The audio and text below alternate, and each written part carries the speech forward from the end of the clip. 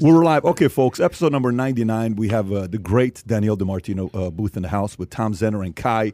Adam is not here. He was supposed to be here with Danielle. The reason why he's not here, I think it's the biggest cat convention going on in Dallas right now, and he's one of the keynotes. Yeah, it was sponsored too. Sponsored. You know, Sauce Talks Cats in Dallas. Catnip. He's a big investor. Massive, extremely supportive. So Adam enjoyed the cat convention in Dallas. Catnip is very efficacious. Save that cat litter. So here's a guy who said he'd never return to Dallas. We can't get him to stay here. He keeps wanting to go. He's been back there more than you have. It's he feels more connection with the healthcare workers of Dallas. No, for sure. That's what it is. No, he only travels to red states. That's all he does. That's classic. Classic. Anyways, Danielle, we miss you. How you doing? I'm great. How are you? But I'm thinking to myself, what if he meets the right woman and she's like based in LA? What's going to happen? That'll be like existential. Would he move to LA to get married and settle down? I don't know if he would. Would he be too cheap to fly out there all the time? Wouldn't he have to meet her in the middle of the country? It would be a Zoom relationship. Right? It'd be a Zoom relationship is what it would be. Yeah, he would definitely And virtual utilize reality would probably play a role too. But you know, the one thing I honestly have a hard time understanding is when you're only doing Lyft and Uber, how do you go on dates? I don't understand that part. Like, what do you tell her? I'll pick you up in an Uber. And this is a good-looking guy that doesn't struggle with women. So how do you do it? You can add a stop. Sure. Yeah, is that what it is? Mm-hmm. And you got to schedule do you those actually Ubers. know or no? Do you have friends that go date on? I'm the queen of No, but Uber you could and do Lyft. that. Once you get in, you could have them go anywhere you want. You just alter the route. So right on you the tell app. the girl, hey, Mary, I'm going to pick you up in my Lyft. I'm probably going to get an X. I'll pick you up at such and such stop, and then we'll go to dinner. Is that how it works? I'm sure you can, if he's showing up in a Hyundai, it's just not starting. Well, here's another option. He would probably show up in a Hyundai. Or you just order an Uber for her, Yeah. right? And it shows up, and then you meet at the restaurant. So he'll order a Lyft for himself and an Uber for her. Meet you there. And he'll make sure that they coordinate and get to the place. Well, at the listen, same time. Hertz, the 100,000 Ubers, 100,000 Teslas that they ordered, they're going to team up 50,000 of them with Uber. Yeah. Did you see that yesterday? I saw that. Maybe that's like going to be Adam's play. I'm going to pick you up in a Tesla. So it's like a high-end Uber or Lyft. It kind of goes with his metro image. I see it. Plus, he can always say, my driver will be there at 11:30. 20 years ago, that was a big line. Couldn't tell you what his name is. That was a or big her line. name. Yeah. 20 years ago was a big line. Today's not a big line. Anyways, okay. So we got a lot of crazy stories that we got to go through. Obviously, Danielle, you're going to give us an update on what's going on with Powell. It looks like he may get fired by February, but we want to get an update from you. Manchin is doing, again, the same thing, gridlocking, saying, I'm not going to do this wealth tax. We'll cover that as well. Biden inflation, Thanksgiving meal set to be the most expensive meal on record. We'll talk about some of those numbers. Disney's lost its mind, folks. Disney has completely lost its mind. You're going to find out what a Disneyland ticket that cost in 2000 costs today. You will be blown away. Matter of fact, I want you to guess it without Googling it. We're going to get to that story. It was $41 in 2000. What do you think it is going to go to in 2021? Today, what the price is going to go to. Don't Google it. Just actually play this game and put one ticket to Disneyland where they're taking it to. The port issue is massive. We'll cover that. Los Angeles and Long Beach. What they're getting ready to do with the fines on the $100. We'll cover that. Elon Musk, the taxes they talked about. Romney said something very interesting about what would happen if the taxes went higher. And then Florida leading the nation in economic recovery as well as COVID today. Yeah. They're the lowest in COVID, which all this criticism that they were getting, it's maybe the strategy DeSantis had was working. So I say we start off with the Disney story. I think that's the story I want to start off with. Okay. We have some comments here. Did we get any guesses? I see. A lot of people are actually getting it pretty right. Some people are saying some ludicrous numbers.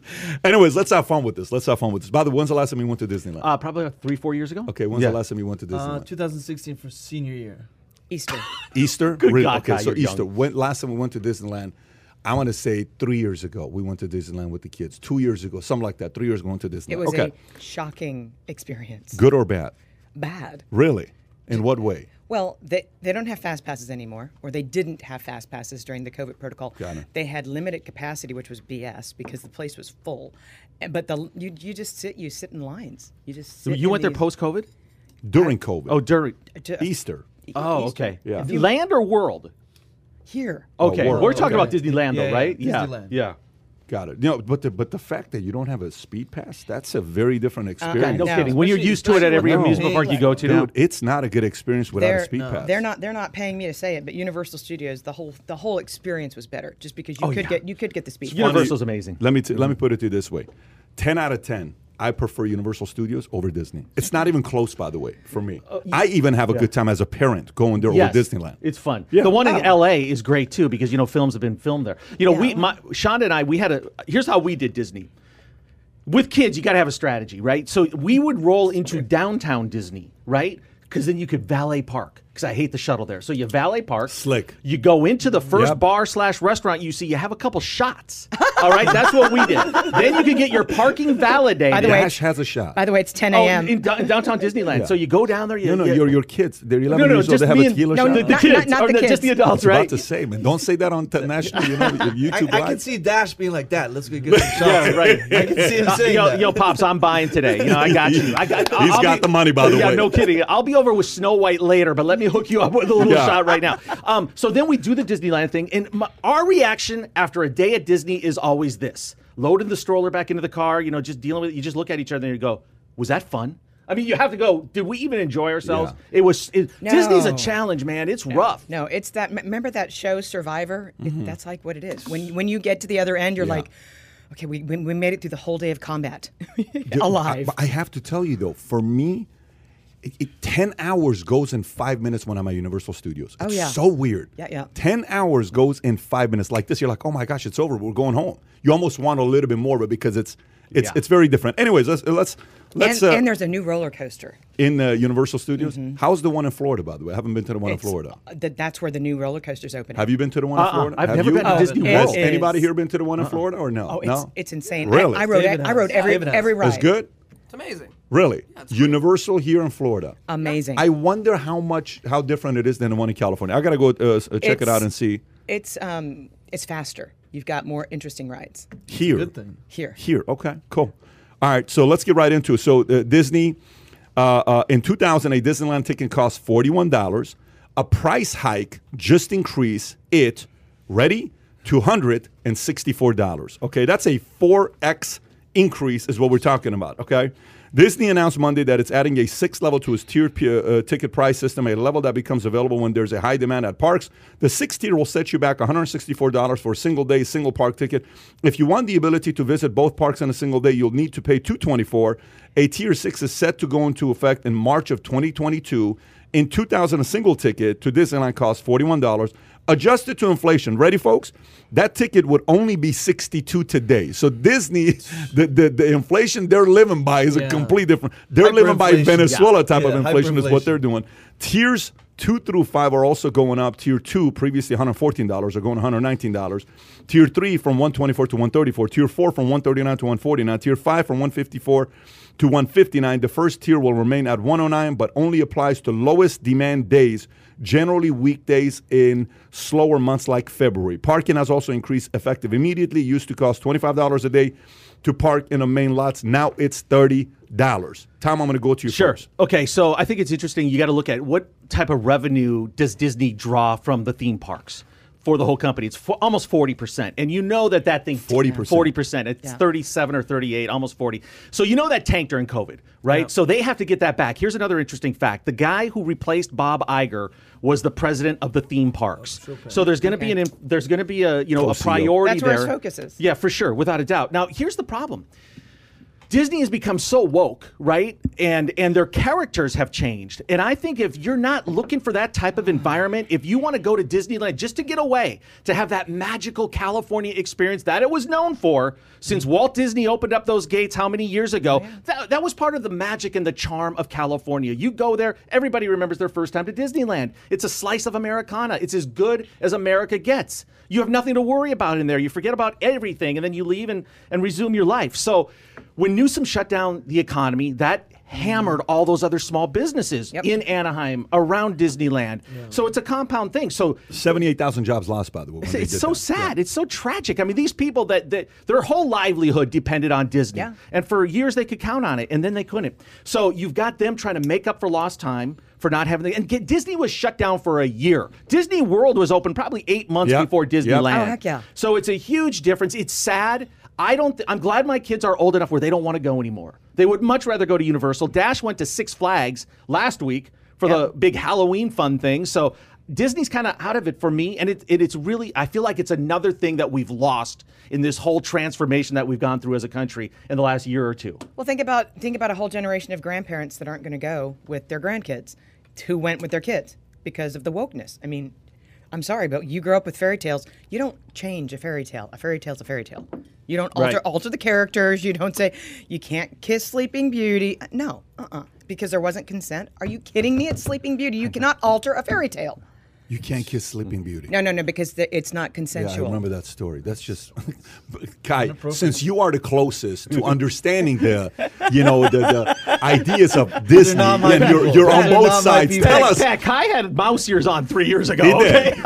Matter of fact, in his job interview, he had a Mickey Mouse shirt on. But tell us about this Disney story. Thought that was going to be between you and I. Yeah. No, I think this is crazy, and he brings up a good point with COVID and that it's been closed and stuff like that. But in the grand scheme of things, I don't think that changes things all too much, because in that case they wouldn't have still raised the prices by $100, but from 2000. So in those 20 years, nothing major like COVID happened during that time. So you can't really just blame it on COVID being it. I think it's just more that they're continuously hiking up the prices because they can. They know that people will come, and I'm sure they've done the cost benefit analysis of seeing how much will we lose if we do this versus how much will we make extra. But I think the biggest thing for me as well is just the plus. I know when we'd go there, we'd be there all day. We'd come in the morning and we'd leave after the fireworks at midnight. Yep. And obviously at that point you need 2 meals. It's now parking went up, and there's the snacks, and there's all the other stuff they sell. $18 chicken nuggets. Yeah, so it's that to me blows my mind even more. Of just there's so much more that's just plus. It's plus, $1,000 for Sure. four. Is that a fair number to put easily? Especially right? because then they four. put the Disney store right. You have to walk by it. $1,500 And for it's four. huge. You're It's right. like a dome $1,500 for stadium. four. Right. Yeah, Fair. it's all a profit machine in a sense. Like at that point, if it's one of those, if you walk in and everything's an upsell, then why are you also being charged that much initially? But I'll to flip. walk in? I'll go a different angle as well. So here's the other angle I go. When Jack Dorsey tweets out hyperinflation is coming to the States and the world, and people lose their minds, what are you talking about? This is hyperinflation. So whatever you want to do, this is a sign of when people say no, it's not coming. This is hyperinflation, and this leads to the story with Thanksgiving, right? When you're talking about Biden inflation with Thanksgiving. But let's stay on Disney for 2 more seconds, because I want to put my wonk hat on for 2 seconds and be dorky and be geeky. This decision was made in the shadow of the 3rd stimulus check being sent out to Americans, when they felt like they had all this extra cash that they were flush with, that they could run out and take this big vacation. So that's what management based this decision on. There's no more stimulus checks coming. I'm just saying they might not have the audience that they think they have. You think so? They might not. I mean, how many American families can afford what $2,000 you just said? $1,500 for a minimum for a day. This also doesn't include if it's somebody like us that would have to travel there. This is assuming you're just driving up and you're parking there. Right. Part of me loves this. Let me explain to you why I love this. I'm going to tell you why I love this. Majority of people that go to Disneyland, what wealth bracket are they on? Is it low income, middle income, I'd upper, say or middle. wealthy? I'd say middle. I agree. Okay, Middle. perfect. Guess who has the biggest voting power in America? The silent majority in the middle. Okay, and the middle, right? So the middle's going to go and they're going to say, what the hell is going on? Then they're going to say, maybe this inflation conversation isn't bullshit. Maybe this concept of constantly printing money and sending money to people, maybe it doesn't work, and now we're feeling it. Yep. So there's a part of me likes the fact that this Disney thing can become a social experiment for families to say, pump the brakes, we ain't going to Disneyland. How much are the tickets? Are you out of your mind? There's no way in the world. And then they're going to say, you know what? I think we need to stop kind of this printing money type of situation. And the other thing too is if they're going to jack the prices up to this level, if you have a couple kids, Disneyland, if you live in Southern California, is a must thing that you have to go X amount of times. I wouldn't have a problem at $1,500 if it was a great day. But if you end up spending this kind of money and it's not the same, and you're a little offended, and then it's too politically correct, and you're annoyed over here, then you're thinking, what the hell? I'll never come back here again. What a waste of your time and money. Because I think with that as well is people are willing to pay a higher price if you're getting a better experience for it. But if you're paying just to pay and you can't have fast passes and you're standing in line all the time and all this other stuff anyways, then that's more where I see the discrepancy. Here's the other part. You're paying way more than it's Here's worth. the other part. When you're doing a business, like let's just say they had 2 major new shows or new thing that they built or a new experience, and then you announce this, guess what I'm going to say? Okay, cool. Fair enough. I'll come because I'm going to test out the new Viper, the new Superman, Oh, the well, new that- whatever that's, thing, that's right? that new Star Wars thing here in Orlando. And at Disneyland. It was the Star Wars thing Yeah, that was it's- the big it's the debut Star a Wars couple thing. years ago. Yeah, well, what I'm saying is today, like if Right. you're doing something today to increase it like this, you got to kind of give the audience you're to making say, it better. Here's why you want to come, because we just announced a adults da da da da da and the kids this and this. Then maybe, but you just do it like, hey guys, we're raising the prices. Yeah. Yeah. Okay, Right. that's not how this works. But it works because so many things are tied to each other, and the American people today have to sit there and say, listen, let's reconsider how we vote. We have to pay. A guy yesterday, Bernie Sanders tweeted something. He says 3 words: tax the wealthy. I retweeted at him and I said 3 words: you are wealthy. Okay. Look in the mirror. Then a guy says, but you don't understand. Bernie never said he has a problem not paying the taxes, even if he increases it. He doesn't mind paying those taxes. I said, oh, really? Is that why when he was going on his campaign trail, he was not paying his employees the $15 minimum? He was paying them less than $15 minimum, but he was telling everybody else to pay $15 minimum. So the hypocrisy eventually shows up in your finances and how you spend your money.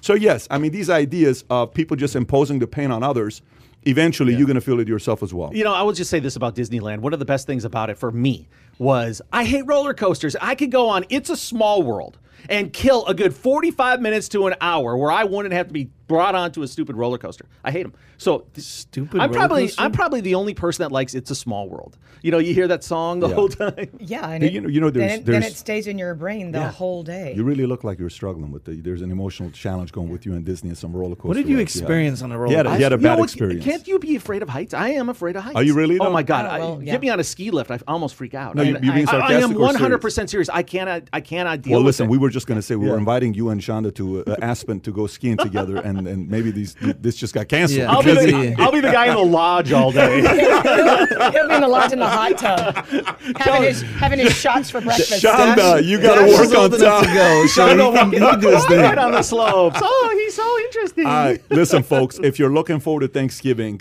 you may want to start shopping early and maybe even have a couple turkeys in the back now to be ready for it, because things are going up here price-wise. Okay, Biden inflation. Thanksgiving meal set to be the most expensive on record. The post-millennial story. After supply chain crunches and an undeniable increased food costs, Americans are facing a huge increase in cost for their traditional Thanksgiving meal. The New York Times reported that Thanksgiving 2021 could be the most expensive meal in the history of holidays. The Biden administration made an enormous deal about how Americans' 4th of July barbecues were 16 cents less than they were in 2021. The administration was widely mocked for their tweet touting this less than impressive decline in food costs. The Biden administration was so pleased with itself that they actually posted about how great it was that Americans would save 16 cents on their meals. Well, that's not going to be happening at Thanksgiving. So, Profound. what do you have to say about this, Danielle? Look, I've got 4 kids, and I know what groceries cost, and I can tell you they cost more and more and more every time I'm at the store, and then the packages are getting smaller, which really pisses you off. You know what the box of cereal size is supposed to be when you buy as many boxes of cereals as I do. So it's the most grating thing, and then God forbid the gas tank's on empty. And then you got to go fill up, and you're like, okay, what's up with this price per gallon? Seriously. So I just came back from Europe. I was over there, and I mean, they're paying like $7 a gallon. For what? Gas. $7 a gallon for gas in Europe. Yeah. It's going to come No, they're $10 getting coming here crushed soon, by the way. on any But I mean, but the energy whole cost. idea, and so I was in a socialist country. Italy is a socialist. Extremely. And there is so much resentment. Right now, they're rolling out a tax for the wintertime to have the people of means pay for the higher electricity prices for the people who of lower means. So they just tax the hell out of you left, right, and in between. But no, I'm a working mom, but the grocery store has gotten to be too expensive. So So you guys have stopped eating. We're having Got to do what you got to do. We're having chicken nuggets lot of for ramen. Thanksgiving. You know what is crazy though? Everybody at this table, you're not struggling financially. I remember when we did as a family, and we were a welfare family, and nobody was working. My dad worked at a 99-cent store. There was nothing going on. You felt a slight price increase because you would hear it from your mom, which she said, "We can't afford that right now." What are you talking about? We can't afford it right now.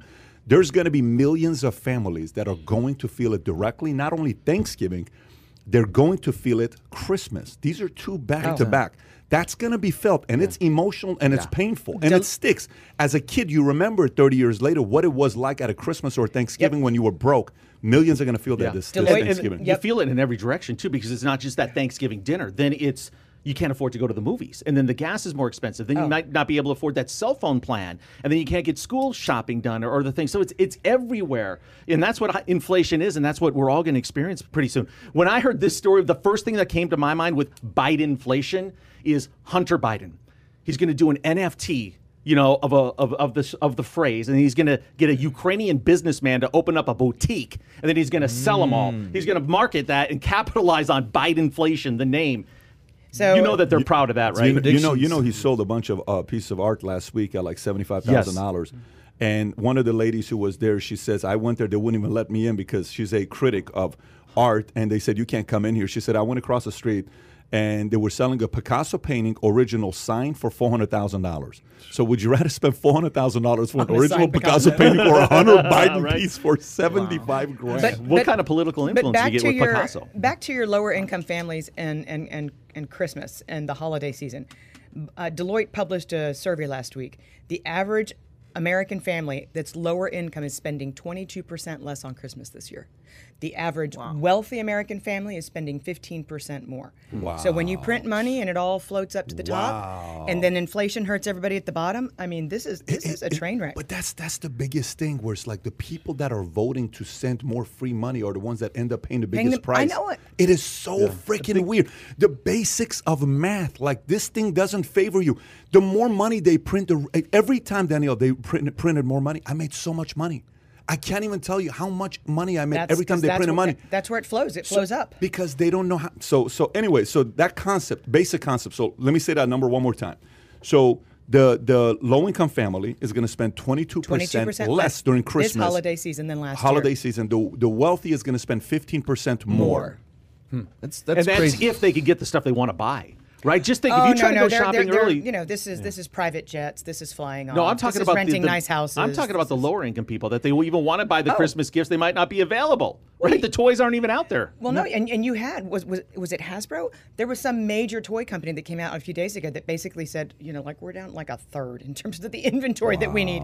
The containers are sitting out there in the water.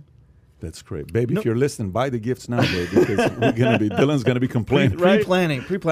I think the biggest thing that frustrates me with reading something like this is just seeing the hypocrisy in terms of how they're parading 16 cents in July, and then now it's backfiring of like how they're trying to push that up. One thing if they were like, you know what, inflation's happening. We're working on it. We're trying to figure it out. It's going to get bad before it gets better, right? It's going to get worse before it gets better.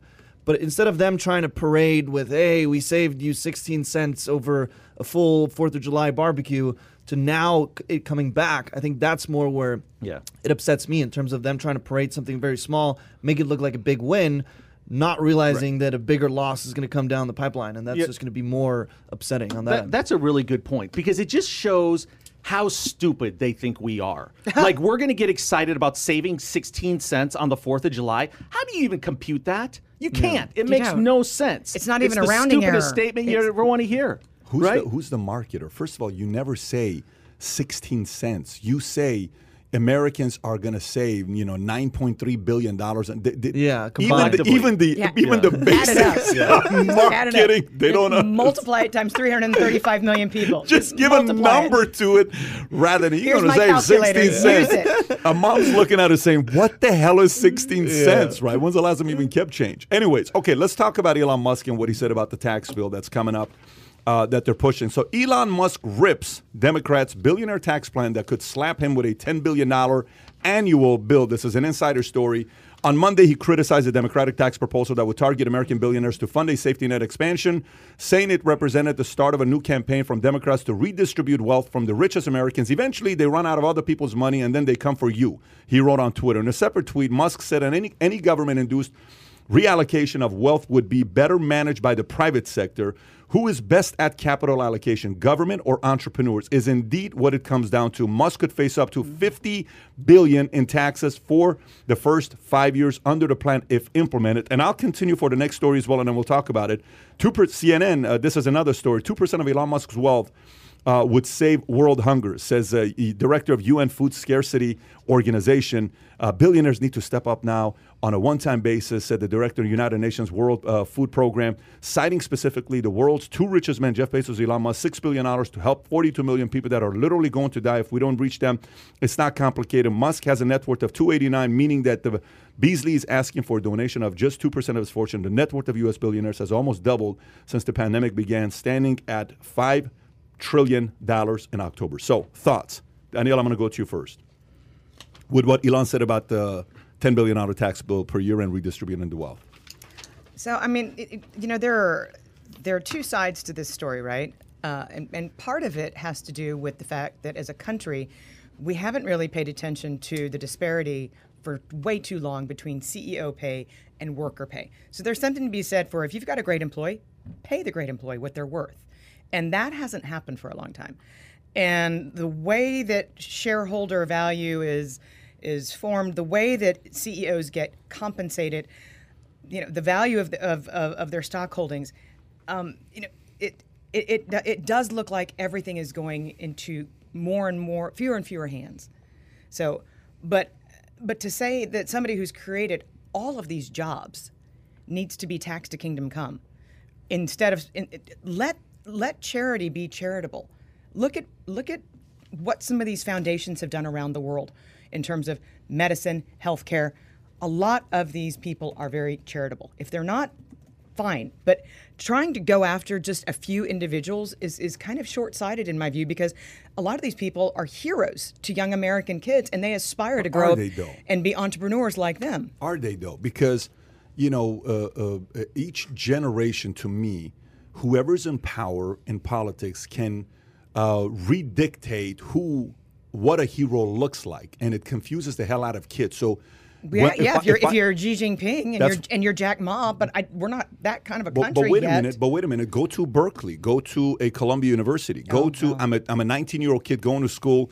Do you really think 80% of professors are selling Elon Musk as a hero? Oh. Do you think professors at these universities are saying you ought to grow up and be like Elon Musk and Jeff Bezos? Or do you think they're saying you ought to grow up and be like AOC and you ought to grow up and be somebody that's giving back? You ought to grow up. What do you think they're selling as a hero? So the kid, if you ever watch the parents who raise kids who win, if you're around the parents long enough, obviously some of the credit goes to the kids, which is half the credit is kids, because the kids are the ones that are going to go do the work. But the other half is, what is the mom and dad selling as success?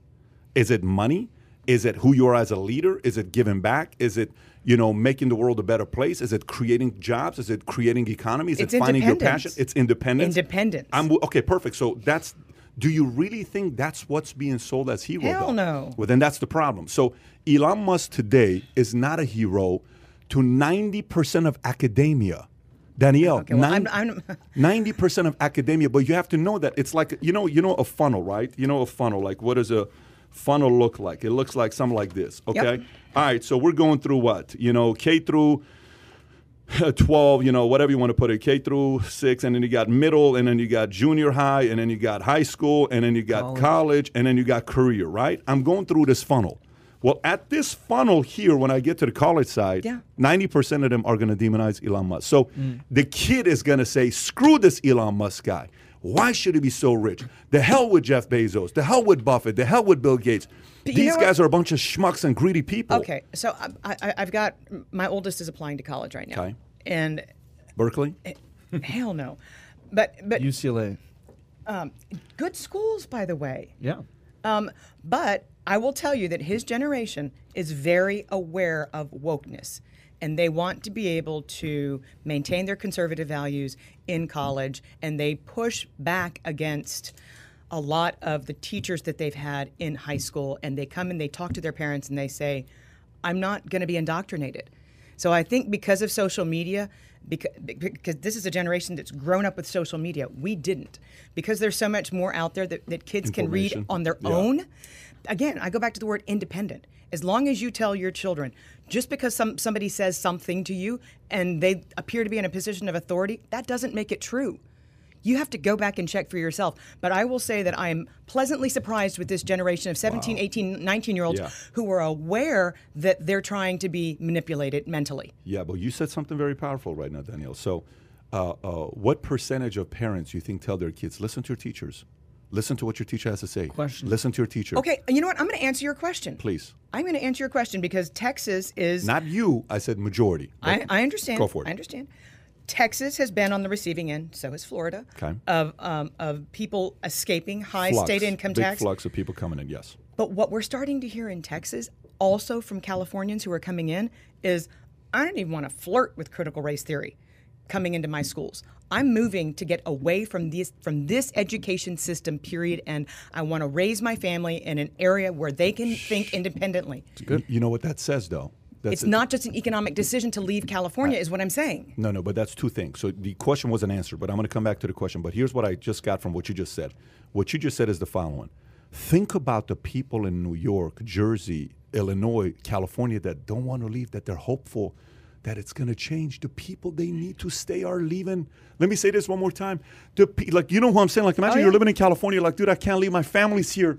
My aunt's here, my mom's here, my grandma's here. I can't leave this place. Well, guess what? This ain't flipping because those people are leaving to states like Texas and Florida. Yeah, and it's killing their tax basis. Of course it is. But the question I'm asking is the following. What percentage of parents tell their kids, listen to your teachers? I don't know. I think it's a lot lower percentage than it was. I agree. Yeah. I agree with that, but it's still a high number, though. It is, but you know what? Because you have a different view of public school teachers' unions over the last year and a half. Oh, they have done this to themselves. Yeah. So I think that number is going down very, very quickly. I mean, when you have Andrew Yang come out and say, enough with the New York public. Forward Party, yeah. Enough with the New York teachers' unions. Let the parents go back to work. Let the kids go back to school. You're taking a whole year of these kids' education in very formative years. When somebody like Andrew Yang is saying enough with the unions, I mean, that's powerful because people like that have a voice that speaks not just to conservatives, but to a lot of Americans. So again, I think the unions have done Americans in general, parents in general, a great favor over the last 2 years because now we know that they're not advocates for our kids at all. They're advocates for themselves. What they call parents this week. You saw the big controversy going back and forth. Did you see that? No, but I can only imagine. Yeah, it was. Right? It was where they're trying to control. Teach critical race theory. Parents are coming out saying you ain't bringing CRT to my school. Listen, just because I don't support CRT doesn't mean I'm racist. I don't want to talk about this. And they said, well, the parents are the real threat and we have to get involved and do this. And no, we are not the threat. Then they apologize because of what they wrote. Then another position. Anyways, it's a mess right now because school boards, think about the school boards across the country. Are they ran by people on the left or the right? Left. Well, left, 100%. Majority. So you know what? I mean, I live in the wrong school. They're borderline militant. But really. you know what I will say to you. You know what I will say to you. I was thinking and we about send this. our kids to military school, so the opposite end of the spectrum. I was thinking about this morning when I'm driving down here. When people make the argument, they say, "You should have half your board should be women and men. You should. The board should be your administration. It should be men, women." And, gay community, representation for every community. You know what I say to that? I said, no problem. You know what? That should happen? Let's apply it everywhere. 50% of professors should be conservative. No, well, no, not there. No, we should do that. I think you're right. Let's do that. 50% of the board of all the school boards in America should be run by conservatives. That's a great line to have Why in your don't we do back that? pocket. Yeah. Let's do that moving forward. Let's create a hashtag, okay? Okay? Ideologically inclusive. Shall we? Yeah. Go for it. They would never support that. Are you kidding me? They would never support that. I mean, that's what's wrong with so many of the not just educational institutions. But that's wrong. That's what's wrong with places like the Federal Reserve. You put 786 PhDs in economics in one organization, you know what you're going to get? The same friggin' thought. You know, I'll tell you, one of the best moments for me in this past year is my older daughter is a teacher. She graduated from Pepperdine, and she's a great, great teacher. And she got a job in a private school. And I'm so relieved that she doesn't have to be in the LA Unified Teachers Union. I'm so grateful. And it's such a different world, such a different experience when you're in a private school environment. She's so lucky. I was in Santa Monica a few weeks ago filming with the great Jeffrey Gunlack. Thank you very much. If you didn't watch that episode, please do. Go check it out. But I was having a conversation with a parent of kids in private school. Do you know, you probably know, that they didn't let the private schools open. The LA Teachers Union wouldn't let private schools that wanted to open with safety protocols open. They said if we have to be closed, the public school system has to be closed down, so does the private school system. I'm like, that can't be legal. That just can't be legal. I mean, when you hear these things that are coming out of California, it's the madness. And the parents are still paying these enormous tuitions, and their kids can't even be in the classroom. Yeah. You know, can I make a point on this Musk Go for situation here? You know, the thing that really gets me, and I know a lot of other people, is it's just a plan like this is just so insulting. And it's so unimaginative if you think about it, because they're asking us to believe that if you did receive $50 billion from Elon Musk, you would know what to do with it, right? You could solve hunger. What does that mean? That they would get one meal a day, every single hungry person, and the rest would be red tape or whatever? No one trusts them that they would know what to do with this money. The other thing, too, is obscene wealth or the mega wealthy has almost become a new sport in this country. Like, people go to Forbes like they used to go to box scores in the sporting news. Oh, yeah. You know, who's gone up? Elon Musk went up $36 billion on Monday because of the Hertz deal, right? So it's unbelievable. So if I was an uber wealthy person, I think they'd be a little hesitant about this being out there so much because, hell, at VT Post, we could do a story on it every single day. There's something new in that world of the mega wealthy. Yep. And it's interesting. It's fun. It's fun stories to do. And here's the other thing. A guy like Elon Musk, for instance, how liquid is he?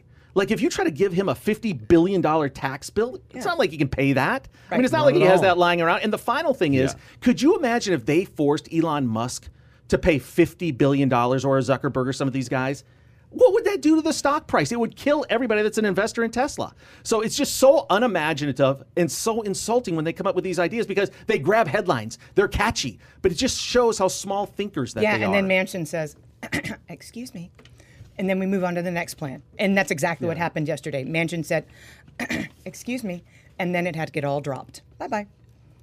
I've two things on this, which is interesting, because part of the key point that he says is who is best at capital allocation, government or entrepreneurs, is indeed what it comes down to. And I completely agree with that. Like, first of all, the whole tax bill is a slippery slope. If you're going to start, where are they going to stop it, right? Once they get the door open, they'll swing it wide open and blow a hole in the wall while they're at it. So no doubt that piggybacking on what Tom's saying is that you need to have, what is it for? It's not a blank check. What is it being used for? And at that point, it could be like, okay, and that's where donations and coming in and being able to donate your money of, oh, I see what this is going for. This is going for XYZ. I want to be a part of that. I want to invest in that, or I want to gift you guys this. The other thing is with hunger, which is interesting, is that in the world right now, there's more obese people than there are nourished. Mm-hmm. And every year, there's 108 billion pounds of food in the U.S. alone that goes to waste. That is $160 billion in food. And actually, surprisingly, it's almost 40% of the food in the U.S. Yeah, I mean, there are some great restaurateurs out there that make an effort every single day they close to get the food banks the extra food as opposed to throwing it away. I mean, it's an effort. You've got to have an extra employee on hand to do it, but it's the right thing to do. Yeah, it is. Instead of putting it in the dumpster. And stop and think about it. When you roll through a restaurant or something high end like that, you're going, where does all this food go? Yeah. Like, have you ever been to Italy? It's a fun little place, nice little Italian vibe there, but they have so much food on display, and you're going, where does this go if someone's not buying it? Right? Do they throw it out? Most of the time they do, yeah. Here's a good tip. If you go to Randy's Donuts at the end of the day, you could probably get a dozen if you pay for one because they just throw them out. We've been there. If it closes at 8, they'll just say, hey, you need a dozen donuts. Yeah. Go there right before the donut This is Economics 101. closes. Yeah. Save that money. Maybe the biggest tip of the day you just gave. Yes. Legendary tip right there. Because, You I change mean, people's lives. Go to the donut shop right before it closes. Because that put 16 cents into context. So here's what Mitt Romney had to say about billionaires tax. He said, a billionaire tax will push the rich to buy paintings or ranches instead of stocks. Hard This is a assets. market watch story. These multi-billionaires are going to look and say, I don't want to invest in the stock market because as that goes up, I got to get taxed. So maybe I'll invest in a ranch or in paintings or things that don't build jobs, and create a stronger economy. That was Senator Mitt Romney sharing one of the reasons that he's against President Biden's proposed tax on billionaires to help pay for Democrats' social spending bill. I hope you understand how much a trillion is, Romney said. A trillion seconds ago, Neanderthals walked the earth. So a trillion is an enormous amount of money. And the Democrats, I think they are adding fuel to a fire, creating more inflation, and it's hurting the American people. Danny, I'm going to go to you here. Why is he saying, to the average person who's saying, why would he buy paintings or ranches or baseball cards or things like that? Why is he saying that? They're trying to put their money in a hard asset that cannot be liquidated and thereby taxed. It's pretty simple. I mean, and it makes sense. And that's why in times of kind of crazy economic distress, you've got people out there with dry powder who they buy land, they buy real estate, they buy houses. They put their money in something that's going to hold its value in the next generation. And that's what they do. But if you're going to tax stock, by the way, take a guess at how closely, take a guess at the co-movement. We call it correlation. At the co-movement of the S&P 500, the biggest stock market in the world, and CEO confidence. So how happy a CEO is compared to the S&P 500. How close of a relationship do you think that is? CEO confidence versus S&P 500. How close of a correlation it is? I wouldn't be able to answer that question. 70%. 70%. So if a stock price is going down, yeah, that means that people are getting fired. Okay. And that's what people don't understand. People always push back and say, Danielle, the stock market's not the economy. I'm like, I get it. But based on the CEO and his stock price, and if the stock price can't do mergers and acquisitions and buy out other companies and try and grow, if the stock price falls, they're like, we got to cut costs here. So heads are going to roll.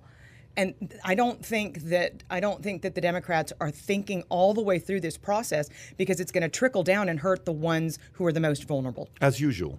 As usual, that's what ends up happening. Now, look, I'm going to push back for just a second and say that when you read about companies like Amazon not paying taxes for years and years and years, you're like, Every company should have to pay its own. You shouldn't have a tax code that's so full of loopholes that you don't have to pay a minimum level of tax. Well, you know how you would fix that? Yeah, rip up the tax code and say pay 15%, call it a day. Not even rip up the tax code. Get rid of lobbyists. It's that simple. No shit. Yeah, you get rid of lobbyists. So you get rid of lobbyists, half that stuff would be done. Because why do so many of these big corporations have a executive office in D.C.? Because they're writing. The lobbyists are writing the tax code. That is a byproduct. This is when people ask why are such billionaires on the left, or why are such billionaires on the right, or why are because when you get to that level, it's not about taxes anymore. It's about laws. Right. It's about, and the way you get that is by hiring the best lobbyists who go lobby for you to pass a certain law or something. They're writing the laws. Exactly. Let's get real. That's the point. So if we got rid of lobbyists and that model was gone, this game of politics would be very different. We would be more American? We would be more American. Yeah. God, we can all dream, right? There's also no doubt who those tax loopholes favor. The mom and pop shop or the big corporation? Oh, exactly. Yeah. It's always the small business owner. When you hear thresholds like $400,000, you're saying to yourself, what's a small business owner going to do? Because you're taxing an employee out of work. That's what you're doing with a small business owner. It shouldn't be a sin to make $400,000 and employ people. It just shouldn't. And if it comes down to the taxes or the people, you're going to lose an employee. Again, these policies are not properly thought through. Yeah. And by the way, they're not even read.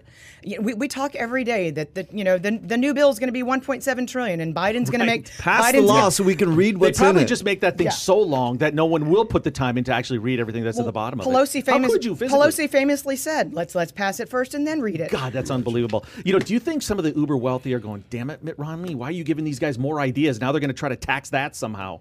I wonder if it's going to be very hard for them. Yeah, somebody tweeted out something brilliant. They were like, so if you're taxing untaxed gains, right, unrealized gains, what's going to happen if the stock price falls? Is Uncle Sam going to write this person a check back and give him a refund for what they taxed? Because unrealized is unrealized.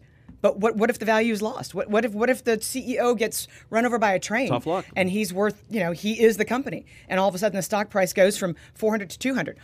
Is the government going to write the check back for having taxed unrealized gains? I don't think it works that way. They're not thinking this stuff through. Yeah. You know what the first thing I thought of on this story from Mitt Romney was, is that why Bill Gates has bought all this ranch land and all this farmland. He is the largest landowner in the country. Yeah, it used to be He Ted owns- Turner, he owns now it's Bill more Gates. farmland than anyone in the entire country. I mean, hundred or maybe millions of acres. Like it's No, it's not hundreds of it. Well, thousands yeah, of acres. Yeah, but it's millions look at, of yeah, but millions look, of acres, but, yeah. but that gets you to a much bigger discussion about corn and soybeans and pork and China buying one of the biggest pork producers in the United States.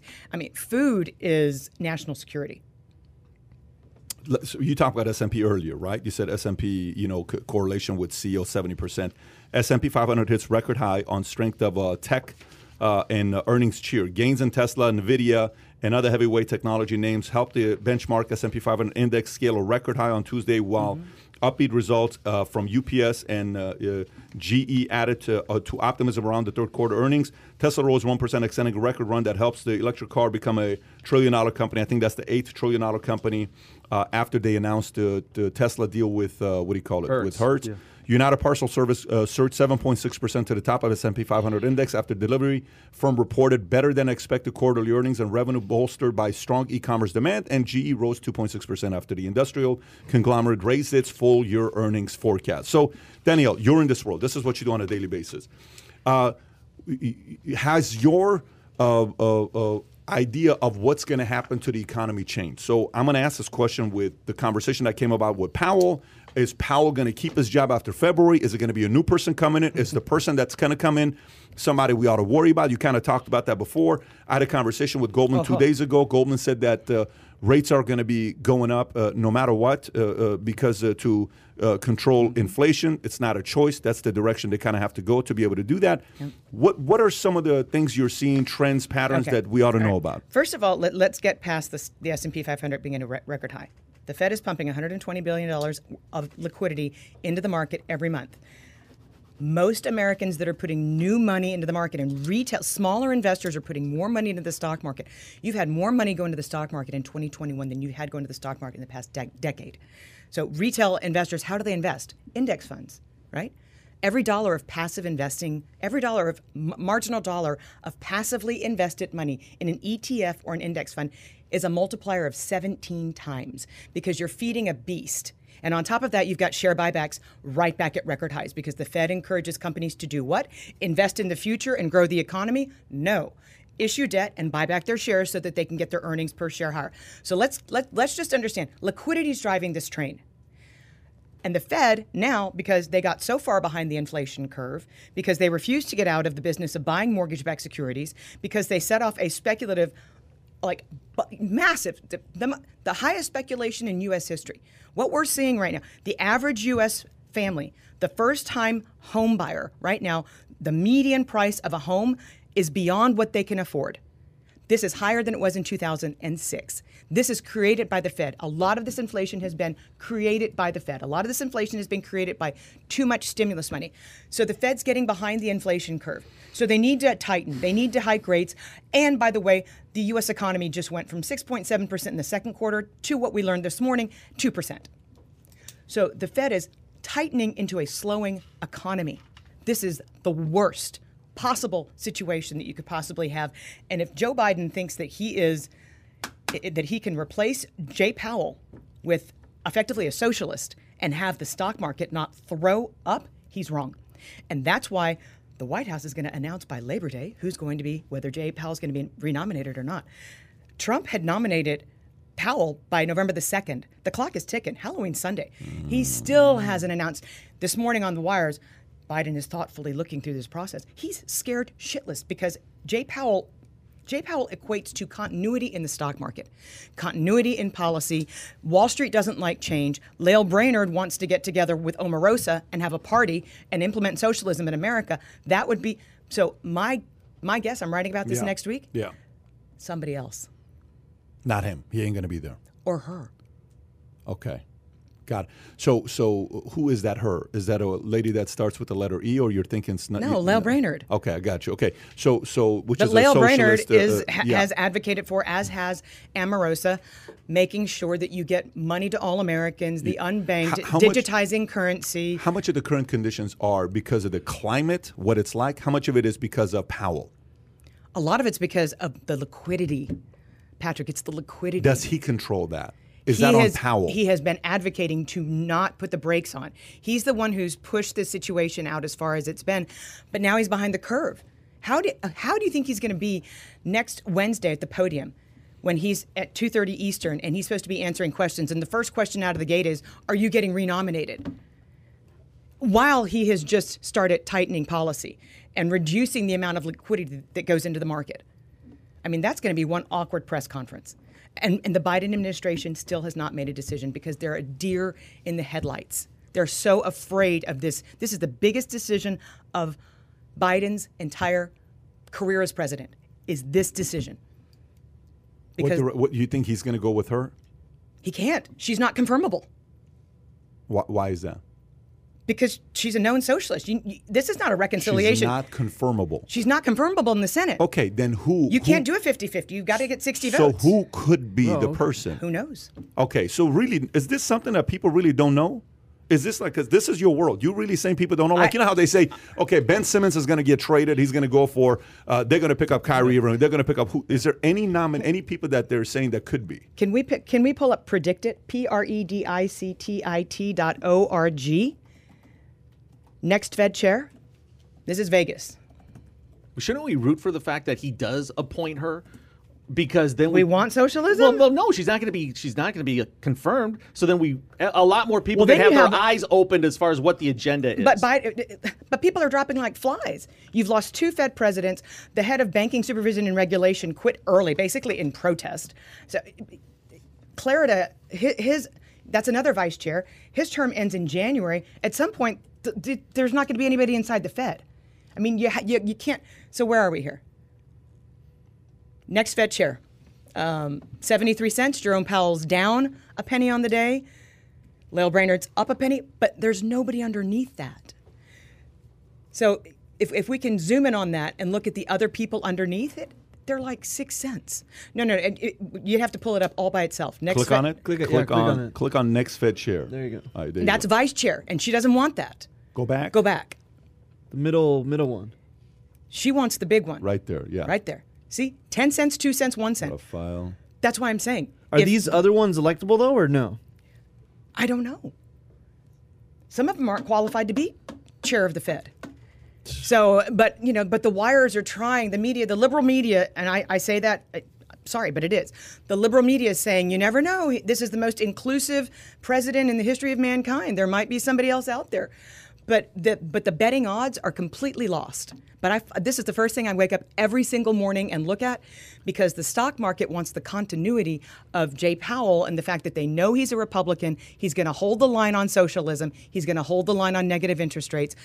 Lael Brainard has advocated for, under the right circumstances, doing those things. Did you throw Omarosa in there as comptroller of the currency?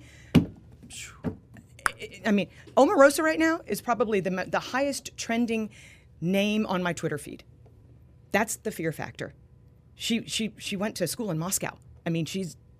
Yeah. She makes no apologies for it either. No. And she has advocated for the central bank digital currency, which Lael Brainard would help her implement, which would send this country down the path of socialism. But that's why she can't get confirmed. Mm-hmm. That's why Lael Brainard, even though she's the second front runner, that's why she's at 21 cents. Yeah, because everybody that voted for her would be exposed. Hopefully they could, leverage that and get some of those people out. How would you want to be those 10 Republican? There are Democratic senators who have said, hell no, I'm not voting to confirm her.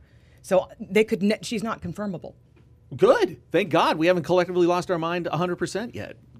It's getting there. I don't think Omarosa is confirmable. You don't think Omarosa is confirmable? If they won't, Lael Brainard looks like a right-wing nutball compared to Omarosa. Wow, right, so some great options. Yeah, this is obviously we'll see what's going to happen here, but we'll watch this, follow this story very closely. So I'm going to go to the mansion because this is all in the same conversation here, and then we'll go to some sports maybe next. Page 6, if you want to go there. Controversial Democratic IRS bank reporting proposal is likely dead, Manchin says. This is a Washington Examiner story. Manchin said on Tuesday that he spoke to President Biden about the proposal which envisioned banks reporting all accounts inflows and outflows of over $10,000 to the IRS to crack down on tax fraud. After the meeting, he noted it will probably not be in the plan. Manchin said he told Biden the idea was screwed up and that the president concurred. Oh, wow. Okay. The first iteration of the proposal cast at an even broader net and would have targeted all inflows and outflows over $600. However, that was met with fierce opposition from the banking industry and Republicans on Capitol Hill. Republicans believe the bank reporting requirements violate privacy and would be logistically challenged. So there you go. So that's a dead deal. Nothing's going to happen there. We've already talked about that. But the $10,000 figure is still running around out there. Who is that going to annoy the most? Whose life is going to get tougher because of that? Banks? Americans? Banks, or that's what I'm saying. Is it more banks or is it more Americans? I mean, how many people wire $10,000 every day all the time? I think it's more for the banks because they have to then get it approved. Report. Yeah. Imagine the extra workload on that Accounting, end. reporting, it's Yeah. more them. It's not the individual. So the bank is the one that's going to be against that. I'd say they're probably heavily against it. It said the Wall Street and the banking industry were very against it as well. Well, right of course from the they get-go. are. Of course they So are. it's more workload on their end. Now, Manchin says the complete and that's opposite. pure overhead. This next story, the Reuters story, is slightly different. Manchin says everyone in the U.S. who has been blessed and prospered should pay patriotic tax. Democratic Senator Joe Manchin said on Wednesday that people in the United States who have been blessed and prospered should pay a patriotic tax of 15% if they end up with a zero tax tax liability. which is what you talk about, which is Yes. kind of what you're saying. Manchin said he supported everyone paying their fair share and did not like to target different people. Under this measure, billionaires who escape paying taxes by earning small salaries and borrowing off their assets would find themselves paying taxes to the federal government at a fixed rate. Fine. You're okay with that? I'd like this Yeah. too, honestly. It's a I think form of a flat tax. It's a good way because especially if with the current tax codes, kind of how they'll find a loophole either way, anyways, Right. and this would then kind of limit that. And I mean, at 15%, I think it's fair. 'Cause This is on what though? This is on gains. He's saying, right? Is this on No, anything? no. Right now, what's being talked about with this 1.7 trillion, which is the new price tag du jour, the price tag changes every day, is people who make 10 million or more. This 15% he's talking about is 10 million. Well, right or now more. they're talking about a 3% surcharge. I saw that one, but that's different than this. That's different than 15%. this. Yeah. So, This is cleaner. What Manchin is proposing is cleaner. so walk me through what this looks like. It's pretty simple. You pay taxes On what April though? 15th On what though? on your income. On the income. So if the person makes No, this I has don't to be think that's something what different Manchin's than saying. income because the thing that rich people or technically a lot of these billionaires do is they have a lot of debt borrowed up against their holdings and what they do to do the write-offs. Yes, so that way Yeah. because debt if your stock is appreciating by 6% Yeah, I don't and your think debt that- is at 3%, I don't think that's a good idea then. why not? Because accounting purposes. So now you have to track the debt people are taking against their income. How do you do that? You just close the loopholes. Yeah, it's not. But you're taking away the deductions. But a part of that isn't a part of this linked to capital gains. So if I'm making again, for me it would be how do you measure to tax 15% on what though? What if the company had a bad year? What if the income was? I mean, because if you're making income, you're going to pay the taxes on ordinary income. So the way they're wording this, the patriotic tax, I kind of want to know a little bit more on what he means by that. Because I don't think it's just on your income. I get it, income. We already have ordinary income tax. But you would never be able to. You would have to close the loopholes, and then what would the CPAs do? You would have to fire all lobbyists. Who's the most against getting rid of lobbyists, by the way, the left or the right? Who doesn't want lobbyists? The right. Well, probably, I don't think know. they're I don't know. both No, they're both. ballpark. I mean, God, they both spend like drunk sailors.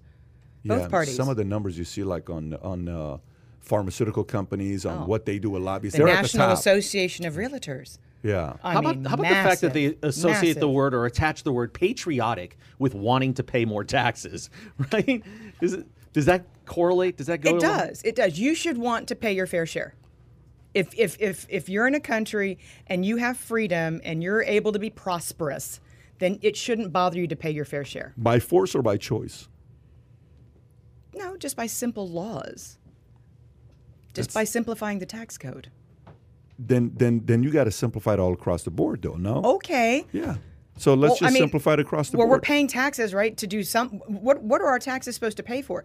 Why can't our taxes go towards simplifying the tax code? I don't mind that, but I like what Elon Musk said. The challenge for me is who is managing the money I'm paying taxes for? Like, is that money going to go to That's- people in the government that are going to manage that money because they have no clue what the hell they're doing? And- or is that money going to go to the private sector? I Or at mean, least they know what to do with that money. Obama admitted it. He said that his shovel-ready infrastructure plan did a whole bunch of nothing for the economy.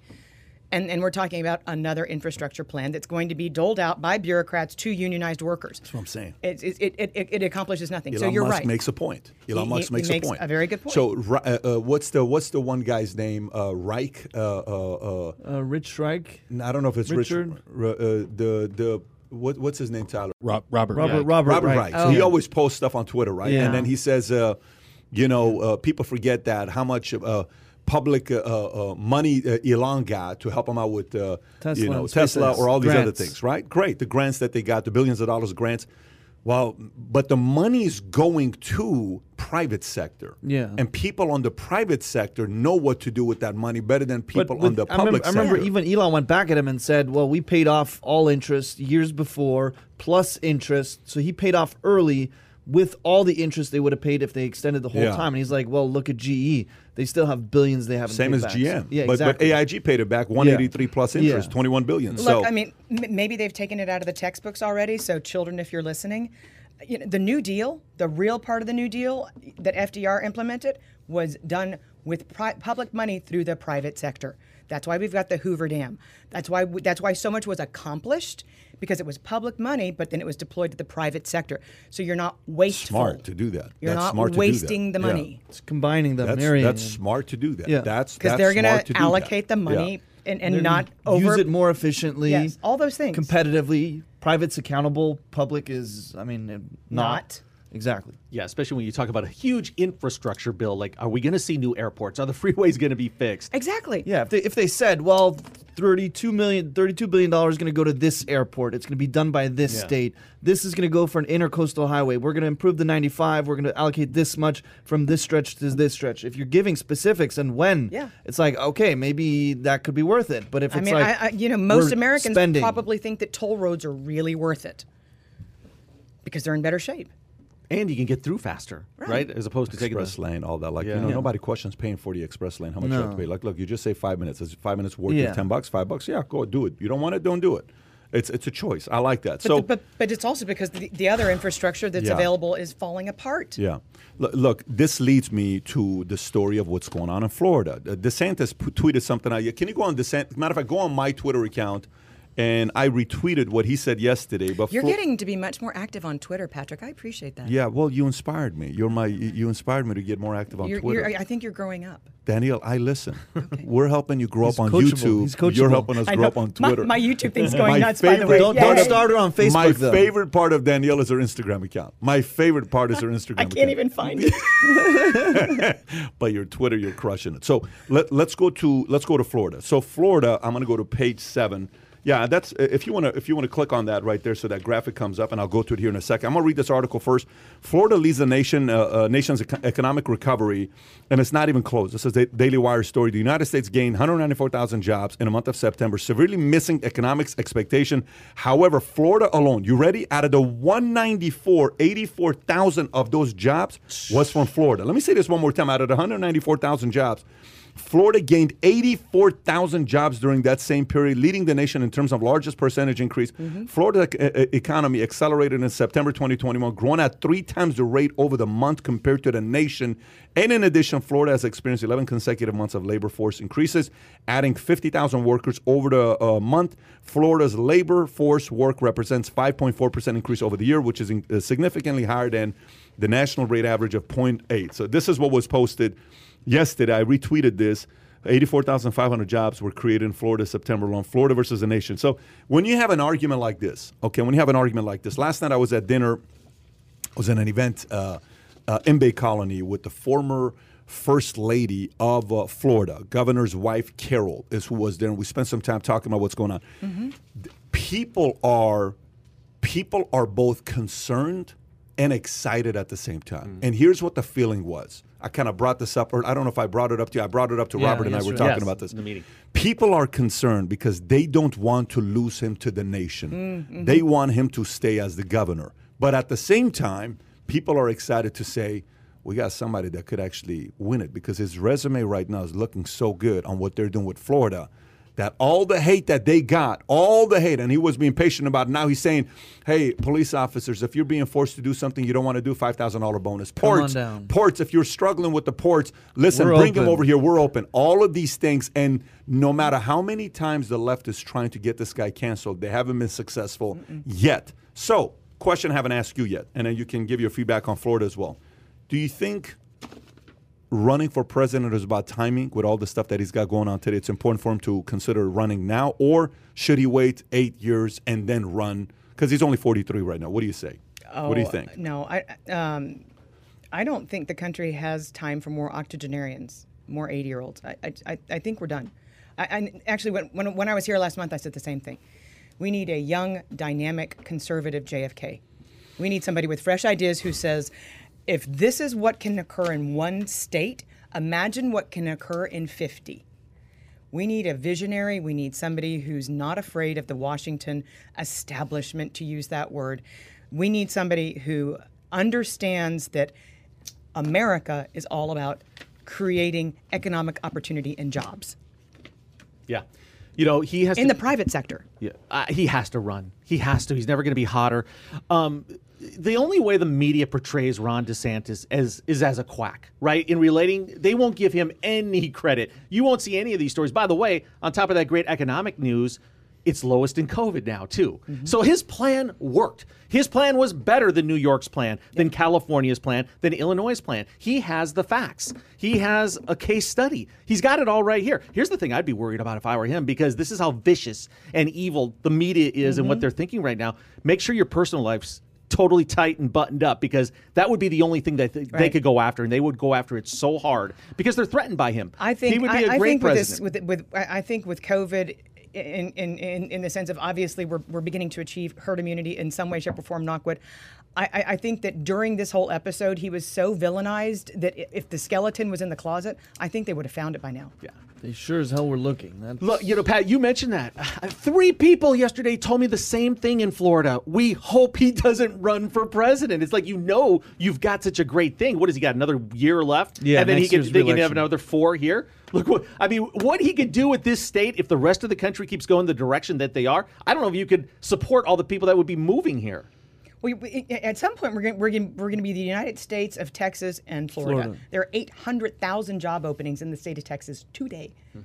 800,000 job openings in Texas in the today. state of Texas. Wow. 90% of them are at restaurants. But this is a mass migration. Crazy No, J.P. question. Morgan Chase has more employees in the state of Texas than they do in New York. Crazy question for you. Do you think it's good? We've had this conversation, but this was about a year ago. I don't know if we had the conversation with you. Maybe we did. Do you think it's a good idea for one of these states to kind of separate and be its own? And I'm not talking about Civil War type of stuff. I'm not talking about, to get to that point. But do you think it's a good idea for one of these states to say, listen, we would, do you think that campaign would go far with Floridians or Texans? Do you mean secede? Yeah, to say, hey, we just kind of want to separate from the United States. Well, we're going to go. I think the only state that could is Texas. is the only they one. have Yeah. it in the Constitution. Yeah, it is an ongoing discussion. The Port of Houston has done a fabulous job since the Panama Canal got widened of taking business away from the West Coast ports. Texas is the largest exporting state in the nation. In other words, we're our own economy. We're our own ecosystem. And because we're the largest exporting state, all the railheads heading into Mexico, back and forth, NAFTA production, Texas, it's conceivable, and it's not even it's an open secret. Yeah, meaning like a Brexit becomes a Texit. Is that a if things get something tells me that depending on how kind of the fallout of Brexit happens, because now it's still kind of in the progress and they're trying to figure things out, and it's not going so well. No, that would be my only Shocking. concern, because they'll see it and then they'll be like, okay, if it's this cluster for them, why are we going to try? And to you also need somebody who's in Yeah. power long enough to really push it through and make it happen. Because if a governor comes yes. out and then a new one comes in and then everything gets reversed, then you're back to square one. And Yeah, to but put- is it even really realistically possible? Isn't the Constitution set up to prevent a state from actually doing this? Texas has a clause or something like that where they only joined if they had the option to back out at their choosing. The in a sense. Republic of Yeah. Texas. Lone Star But State. I will say this much about Texas. I mean, it's got some of the worst education in the country. So, I mean, certain things need to get fixed. Step it up. Let's go. Join 421,769 Texans who believe it's time to Texit. Interesting. Oh my Texas gosh. nationalist I didn't realize it movement. actually, wow. Texit now. Okay. Well, when you look at what's happened in cities like Austin, where people are just becoming so turned off, I mean, what a PR disaster. What, for the city of Austin? Yeah, I mean, they didn't put in. Musk moved to Austin. He And a did. lot of people, Rogan moved to Austin. I get it. What are you saying? I mean, I've been to Austin. It's the homelessness. It's That's what I'm talking Traumatic. about. That's what I'm Yeah. talking about. We Yeah. have our own little miniature Los Yeah. Angeles in the middle of the Yeah. state. And it's bizarre because once you get all the way to the Capitol building itself, then it's its own little. it's crazy, by the way. I don't know if nucleus you've been of- to it of lately or not. conservatism. It's not a like when we went to LA and we're recording. Austin's just as bad as LA. Wow. Well, because the most liberal city outside of California, when the vote came up years and years ago to put public transportation in a rail system to alleviate the fact that so many people were moving in and there weren't enough highways and byways, they voted against public transportation. Well, listen, if Texas doesn't work out for you, there's a city called New York City and the mayor de Blasio pushing forward with legalized heroin for the love of injection God. sites for New York City. This is not a Babylon Bee story. This is not an Onion. This is a real story. De Blasio pushing forward with legalized heroin injection sites for New York City. This is a post-millennial story. When is de Blasio's last day in office? He's got a couple months left. Hey, Anybody? Tyler, can you pull up the story so people can see it? As cities across the U.S. reject legalized heroin injection sites and needle exchanges, Mayor de Blasio is planning to resurrect a long-delayed plan to open supervised heroin injection sites in New York City, even as the Big Apple grapples with a massive surge in overdose deaths and open-air drug use on city streets in the middle of the day. De Blasio has called the shooting galleries an idea whose time has come and said he was moving forward with the controversial proposal because he had the kind of potential cooperation he needed from President Biden and Governor Kathy Hochul, which, by the way, Biden and Kathy probably don't want that endorsement. If they're getting it and it's real, it's not a good look for them either. Earlier this month, Hochul signed a law decriminalizing the possession or sale of hypodermic needles and syringes. The new law led to New York NYPD issuing a directive allowing addicts to shoot up in public. What the hell is this? It's so incomprehensible. What the hell is this all about? Like, who have you lost your mind? Like, so here's what I'm wondering. What does this do? So does a mother say, "What? You know what, babe? Great. Let's move to New York City. And let's take the kids over there." Especially if you're not, to begin with, concerned about homelessness, safety, violence, crime, and then this is the icing How would you on the like to cake. have a business that was in a block or two of that area where you can shoot up? But I'm honestly, I don't think these people are How do I dumb. find They're my not second idiots. What is your I'm gonna outcome pull of up a- doing I'm that? gonna pull up a graph. Can we play devil's advocate, everybody? Give me one reason why you would do this. Okay, Devil's advocate. If I don't have fight to, against no, it. no, no. Devil's If advocate. I have to jump into his brain Yeah. and try to figure out to keep an area where if you're going to be a heroin addict, we're going to offer you a safe place to do it.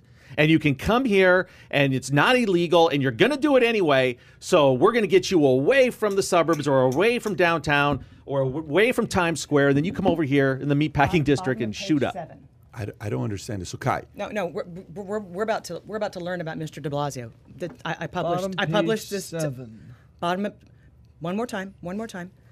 Okay, what you're looking at right there, change right? in death rate from 2009 to 2019. We have an epidemic. We have an epidemic of youth death in this country, and he wants to do something like that. What is it for? Is that drug overdose or what is that? It's drug overdoses. It's suicide. It's something laced with fentanyl. Wait. Go back to this. I'm trying to understand what this is. Go back to this. I didn't see the data. Go back. Tyler, just swipe. There you go. That's Okay, so it's the one on the bottom. It's bottom of page 7.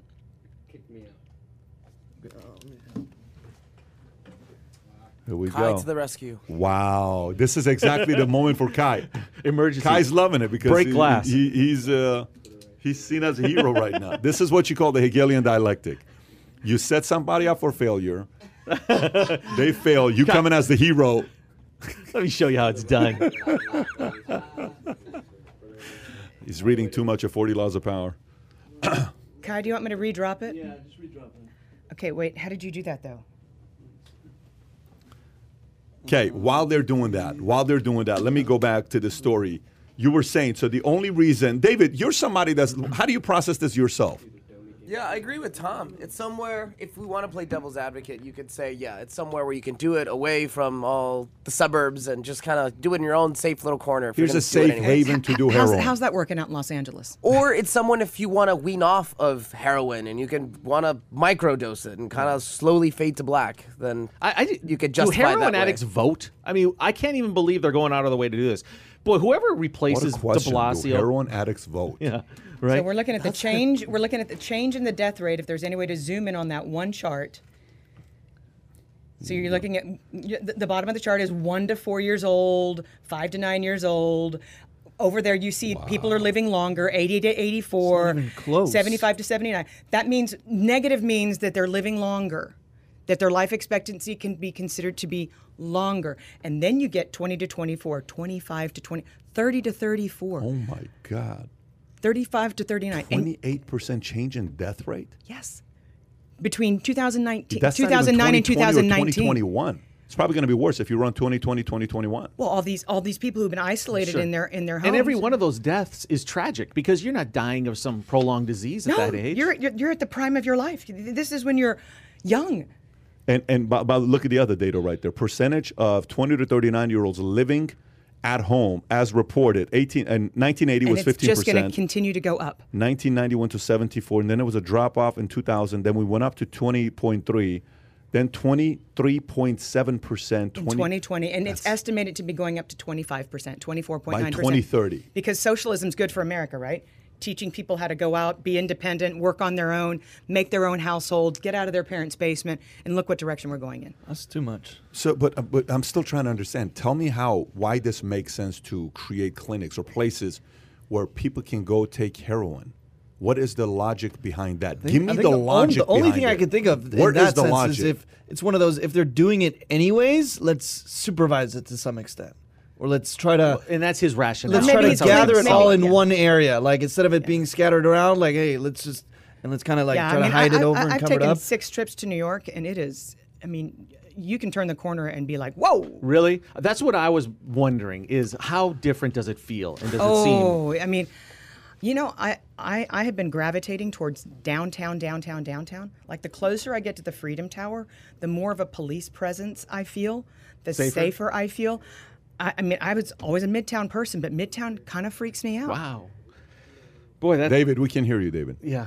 You know, the only thing I would say is back in the late 80s, New York was a mess too. And then That's what it feels like. Yeah, one strong mayor can change things, but I don't know if they're capable of bringing anyone in to replace de Blasio that could be better. Well- Anas just gave on Super Chat. Anas is from New York. He said, I'm a New Yorker and it's bad. I want to give my take. They are even letting illegals vote and they are forcing the vaccine on students and city jobs. I mean, that's just New York for you right now. So what does this do? Okay. You know how they say, don't turn my And by the Texas way, into California? Perspective, New York City is 8% of U.S. GDP. New York City. Eight. Not the state. Sorry, I'm sorry. City.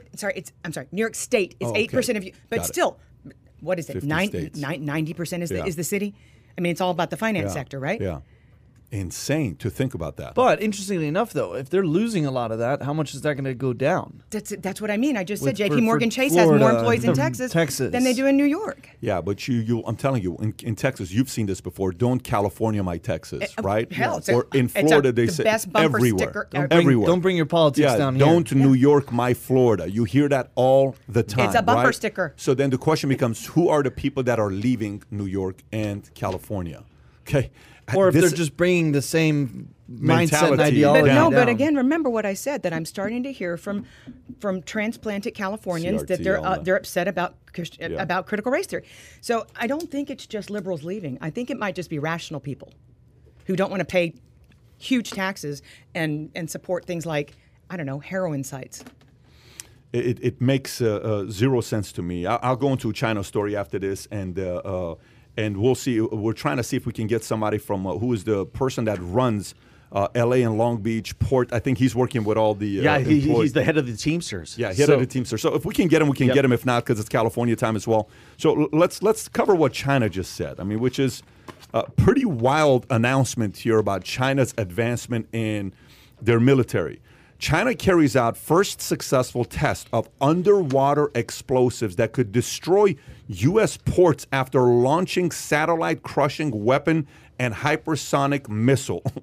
Daily Mail story. China has carried out its first demolition of port using underwater explosive, a tactic that state media said could be used against the U.S. in an event of war. Beijing's military carried out tests on Saturday using underwater charges to destroy dummy wharf at an undisclosed location somewhere in China. The technology is designed to cut off enemy supply lines in the event of a conflict, and sneak attacks using underwater charges will make large vessels like U.S. aircraft carriers vulnerable. It is just the latest in a string of Chinese military tests, including the launch of a satellite last week that the U.S. warns could attack other spacecraft, and 2 tests of an orbital weapon that analysts think is a hypersonic nuke. This sounds like a movie, by the way, but this is not a movie. This is a real story. China has the ability to kill us all 10 times, right? I mean, they're going to get us like 16 different ways. I hope we have smart people in our military, too. I hope maybe we just don't have to broadcast and publicize everything that we're capable of doing. I still think that the amount of money that we spend on defense and how advanced we are, and I don't know. I mean, these stories are kind of scary, and it does show that China is so intent on presenting to the world that they're a military power.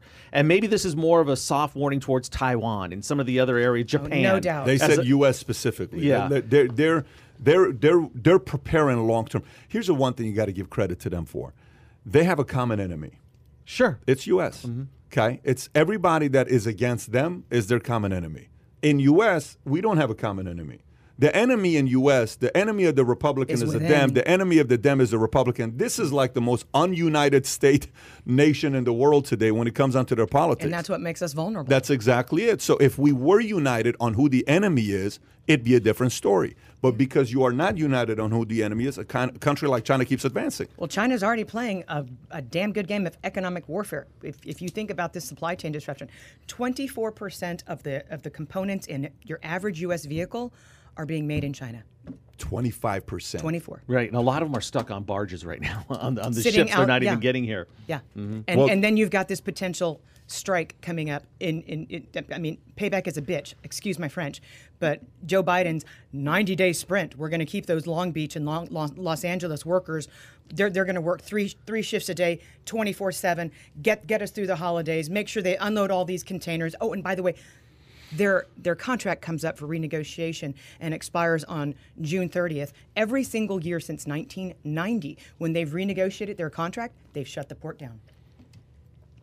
But they got the ultimate leverage by doing that. And do you know what they want this time instead of just more money and benefits? And by the way, the highest paid unionized workers in the country we're talking about here. Highest paid. The Teamsters? No. This is the Longshore. Okay. And by the way, you can get him, I think, on Tuesday. Okay. So this will still be a story. I think he's running behind. It's going to be a story. It's going to be a bigger and bigger story because what the workers want to do, and this is going to bristle you. The workers don't just want higher pay and benefits. They want to stop the port operators from automating. Well, yeah, because that takes away jobs, exactly, right? Exactly, but they want that written into their contract. That's that not they a fight you can win. And they can't unload the containers as it is. They need to automate as quickly as possible. We need to, get the supply chain disruption undisrupted. Well, let's get into the port story. And the union wants to take automation and put it in writing that they cannot automate. Yeah, this is becoming a bigger story than it was just a few months back. So, Los Angeles, Long Beach ports to fine shipping companies over backlog. This is a Hill story. Officials for the ports of Los Angeles, Long Beach on Monday said that they will begin fining shipping companies whose cargo containers stay in marine terminals for too long as they work to reduce congestion in their ports. Port of Long Beach executive director said, with the escalating backlog of ships off the coast, we must take immediate action to prompt a rapid removal of containers from our marine terminals, adding that the ports are running out of space. The fees collected from idling containers will be invested into programs meant to enhance efficiency. Ocean carriers will be charged $100 per container, with the fines increasing in $100 increments per day per container. Increasing per day per container. I'm backing that container up, I'm backing the whole thing up, and I'm going to Houston, or I'm going to Miami if they start to do things like this. The only thing with this, though, from what I was reading, is it's it's not like when they're on there. It's more when they get off. Because okay, you unload the ship, but if it's just staying at the There's no the truckers. Port, yeah, at the port, then you're screwed. 100 trucking companies went out of business. 100 trucking companies went out of business. And even when you unload the containers, who's going to pick them up? I mean, railroads have come out and said in the last few days, the railroads have come out and said, our volumes are down because we don't have truckers to pick up the containers from the railheads and take them around the country. 80,000 trucker shortage. The average trucker is 55 years old, making $18 an hour. Only 7% are women, 93% are men.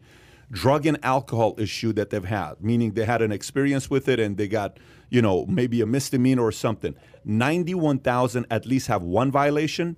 72,000 currently suspended. 54,000 have not started reinstatement process. We are down 80,000 trucker shortage, and this is taking place. This is a scary thought when you're thinking about what's going on right now. So this is when a DeSantis is sitting there saying, hey, come on down here. We'll be able to work for you. Come on down here. We'll be able to get this thing going for you. You don't have to sit there and worry about that part. Here, give this to Tyler. I think we can do the call if we want to. Okay, let's make the call. Let's make the call. Okay. If do you need the connection there? So this is who? Can you tell us who this is? So this is a good friend of mine. His name is Ramon Ponce de Leon, and I was incorrect. He's not the head of the Teamsters Union. It's the Crane Operators Union, and I'll let him clarify that. But great guy, lives in Southern California, has been in this union for a very long time. He's the president. He has everybody underneath him and knows everything that's going on. He can answer all these questions and tell us a firsthand account of what's going on with the crates. I can't and wait just to hear everything. what the payback's going to be for the 24/7 90-day Biden sprint.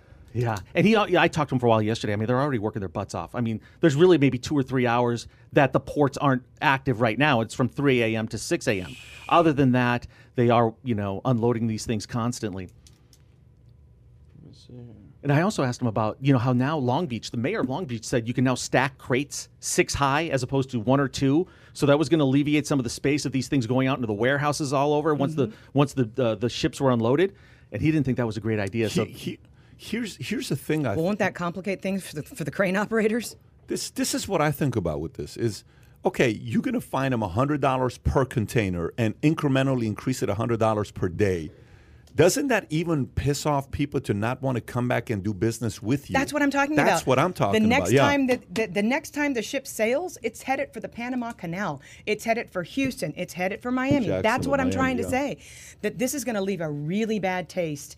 And even though it's the way things are done, you go Shanghai to Long Beach, you go Shanghai to Los Angeles, even though that's the way it's always been done, if you start to fine people to Kingdom Come, they're going to divert. Okay, they're going to divert the We have traffic. him on the line here. Is it up? I'm gonna have to turn the podcast off, right? Hey, Ramon. Hey, is this Tom? Yes, thanks so much, Ramon. And I know this is a scramble, and I apologize for. A lot of things. Good show, but there's some things you got wrong. Well, that's why we have you on the phone, I think. Hey, Ramon, say hi to Patrick. Bet David Kai is here as well as Danielle. Good morning. Hello, Patrick. Ramon, how are you? Raise the audio a little bit, Kai. You there? Yes, Ramon. Hi. So educate us on, if you don't mind, the audience doesn't know your background. If you can take a quick second and tell us your background, what you do there, and then what's really going on in LA. By the way, you may want to take that off because there's a lot of static noise right now. Just give me the phone. How about if I find some place to pull over? So Sure, you're driving, Ramon? Oh. Whose phone is this, buddy? Did we lose him? I think he's listening to the podcast, too, so we'll call him. Yeah, I think we lost him. So he's the president. Well, he runs the union. He has 7,000. He runs the crane operators. And I don't want to, say this incorrectly, and we'll let him clarify it, but he is the president of the union.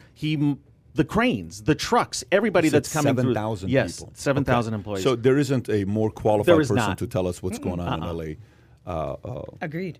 And this is, again, to me at least, this is critical because the Longshore union contract's coming up on June 30th. And it just, I think they're out for a big, huge pound of flesh. Okay, so Ramon, if you're listening on the podcast, we're coming right back to you here in a second. David, did you get it or no? Just a phone call, guys. You put it on phone call, I put them on speaker. You know how you go to calls and then just enter the numbers that we have. It's 10 digits. There you go, David.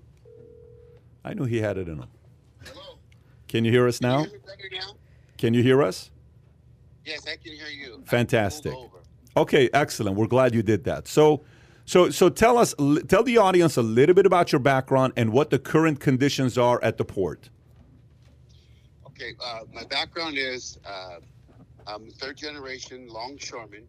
We are called longshoremen because back in the day, they used to ask for labor. They would say along the shore, men. So we became longshoremen. We're the ILWU, and I represent Local 13, which is the mostly the labor of the ports of LA and Long Beach collectively, probably about 8,000 members, close to 8,000. With a casual workforce, would include another 4,000. So about 12,000 members. Yeah. That's who works under the contract document that I enforce as the president for Local 13. So what is life like right now, Ramon? What is life like right now for folks who are working there? What is the day-to-day looking like? How there's a different story between what the media is saying. You're in it. Tell us, is it worse? Is it same? Is it better? What is it like? Well, first of all, since COVID, we have not stopped. No one even looked at us. We kept working. We had 20 active members die as a result of COVID. Some would report to work, be sick, and 3 days later they passed. It was that quick. A lot of phone calls to a lot of families was really discouraging. But since then, we've never stopped. As a matter of fact, we've broken records, volume records. Throughout the year, we're continuing to break records. Our people are working double shifts for the most part because of the volume. We have a process of registration, a list that's already been attained by the parties back in the early 2015, and we're still going through that list to continue to hire through our list. We'll probably have a new list when the next contract comes around. Now, I just want to say something. The automated terminals are just they're predicated on density, which you have premium land on the ports, and the congestion has exposed that if you continue to automate, what's going to happen is you're going to use more trucks. If you've been to Southern California, there's no more room for trucks. We've been advocating rail. Now, we can load a rail with our top pick drivers. It's like a big forklift that picks the container up on the top side. We can move between 50 and 60 containers an hour and have a train of 300 moves with 2 gangs. We call them gangs, 2 units. And in 5 hours, we have a train of 300 containers on the road. So we need to be pushing for rail infrastructure through the ports.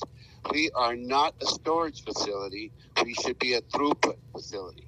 Automation is a storage. If you can stack, if you go to the port and you go see it, so I'm just trying to bring everybody to light here. Sure. If you have, our stacks are probably 4 high. Okay. Now, the stacks being 4 high because our yard cranes are 4 high. They have to be able to go over it. So if there's 6 rows, you have to get the can on the bottom. You have to take the cans away that are on top, get the bottom can, and then load it, and then put the cans back. Okay. And because of the congestion, it continues to remain full. Because when the vessel comes in, we just put more right back on top. So, and if you automate, even if it's an automated crane with no person in it, if it goes 8 or 9 high, can you imagine digging out 8 or 9 high? So, what is the risk, by the way, if it goes 8 or 9 high? What is the risk for safety if it goes 8 or 9 high? Well, in an automated terminal, there's nobody there. Okay. So all you did was you just further congested the ports. Automation's a farce. Okay, we've already proven. Proofs in the pudding. We've already moved the volumes higher than anybody in this nation ever has in the history of this nation with container throughput. And it's obvious. I mean, we haven't had containers, back in the 30s, but we are moving cargo faster than anyone has ever had in any port. And by the way, harbor maintenance tax is a tax where the Gulf and the East Coast take more percentage to build their ports than our ports that are Southern California ports with a 40% throughput for this nation. Now, let me back up one more step. There are 10 major carriers in the world of all waterborne goods. Of those 10 carriers, we have 3 alliances. It's a monopoly. Okay, they control the price of the container. They control it. And guess what? What? Recently, in the last decade, they have now taken control of their own terminal operator. The terminal operators who employ us used to be the mom and pop, founded here in the U.S., people that were born and raised here. They're still those employees, but the control is the carrier. They're all foreign owned. There's none here. Now, and they are recording $3.5 billion a quarter. CMA CGM, the number 3 in that chain, the number 3 carrier, has recorded 3.5 last quarter and 2.1 the quarter before. Maersk is the number 1. They recorded in 2 different quarters, back in the pandemic, during the summer of 2020 and the first quarter of 2021. You combine those two, a 4.3 and a 2.7, that's $7 billion of revenue. And if you do the math on that, the average is 3.5. I'm going to continue with this 3.5. And none of that money goes back into our infrastructure. None of it goes back into our economy. So we've lost our beaches. We lost our manufacturing. All right, look at Detroit. And now, here's the third part. They are not calling the Port of Oakland. There's no backlog there. And you know what Oakland is primarily used for? Export of agriculture. What happens if our farmers lose farm? Are we going to be asking other countries for food? And what's that price going to be? And who controls the price? We are Americans working for America.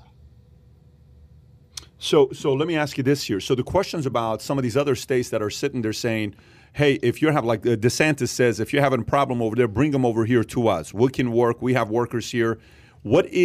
How much of the challenges that we're reading about is the shortage of truckers? How much of the challenges we're hearing about is the shortage of workers? How much of the challenge we're hearing about is politics? What is the challenge? How much of the challenge is it the fact that the ships are not getting someone hired to get it off? What's the real challenge that's taking place there? The real challenge is the lack of land space, and no one wants to purchase it.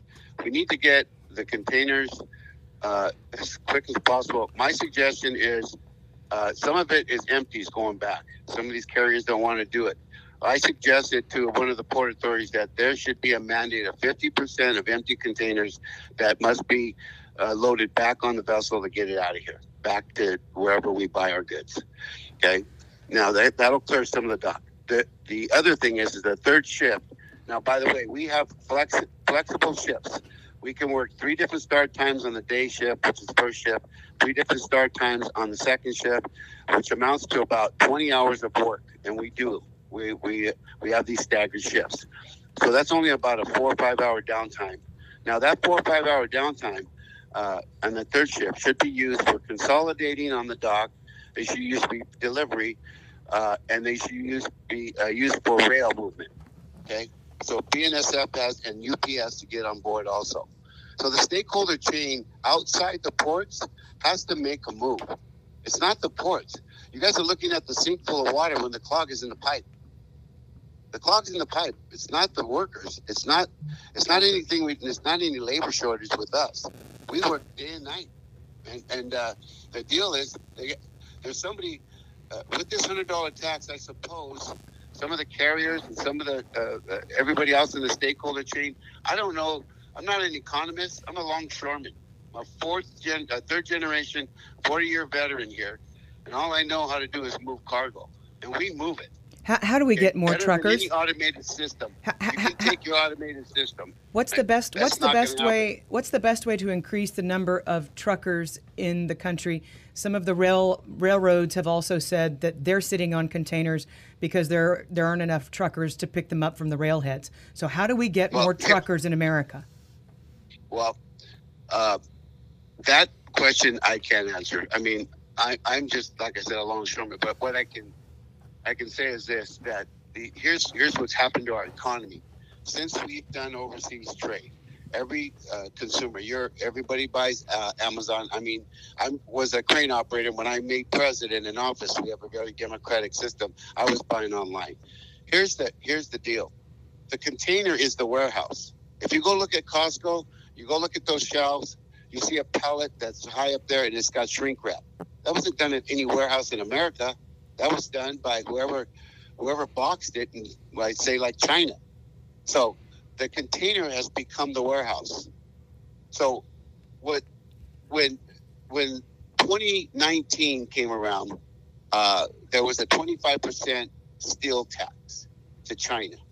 Well, for some odd reason, we all of a sudden got the COVID in March of 2020. Go figure, and where it came from, okay?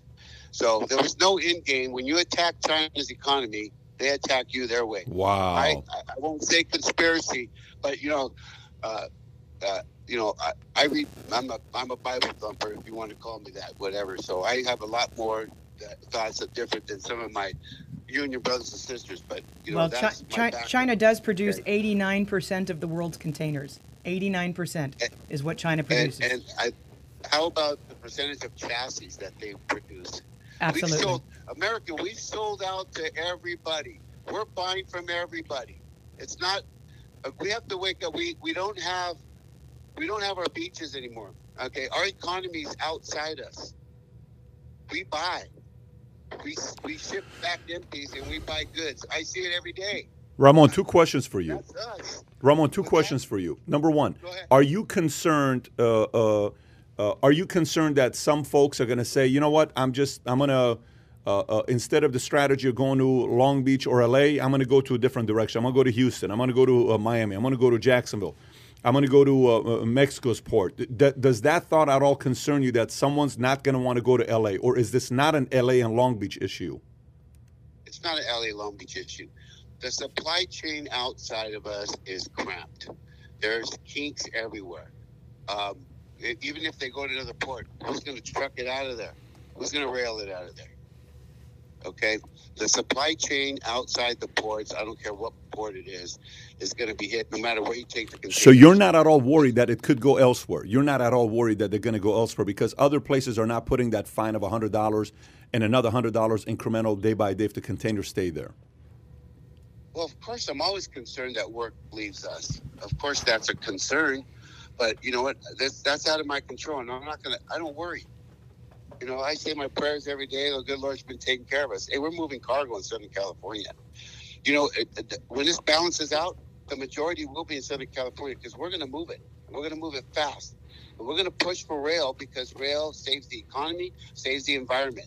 It moves faster because you don't have a congested freeway. I can't even get on. I have to leave so early to get to work. I live in La Mirada, and I have to drive on the 91, and I'm number one lane. Everything else is trucks. There's no more room to put trucks anywhere. So when and the ports are projecting to get, we're going to get to what they call TEUs, a 20 equivalent unit. We're going to get to the 20 million mark, I suppose, by this year. We did 10 million in a 12-month period in the Port of LA. And that was from May to May 2020 to about May 2021. It was a big celebration. But we're going to continue to move the cargo faster and more efficient than anybody. And last but not least, from I guarantee that. Last but not least, from what you know, what are in these containers? You're hearing perishable goods. You're hearing how businesses are telling America, yeah, listen, Christmas toys are not going to be delivered on time. How aware are you of what are in these containers? Brother, like I said before, we purchase everything outside the U.S. Corporations and big business have done their manufacturing outside the U.S.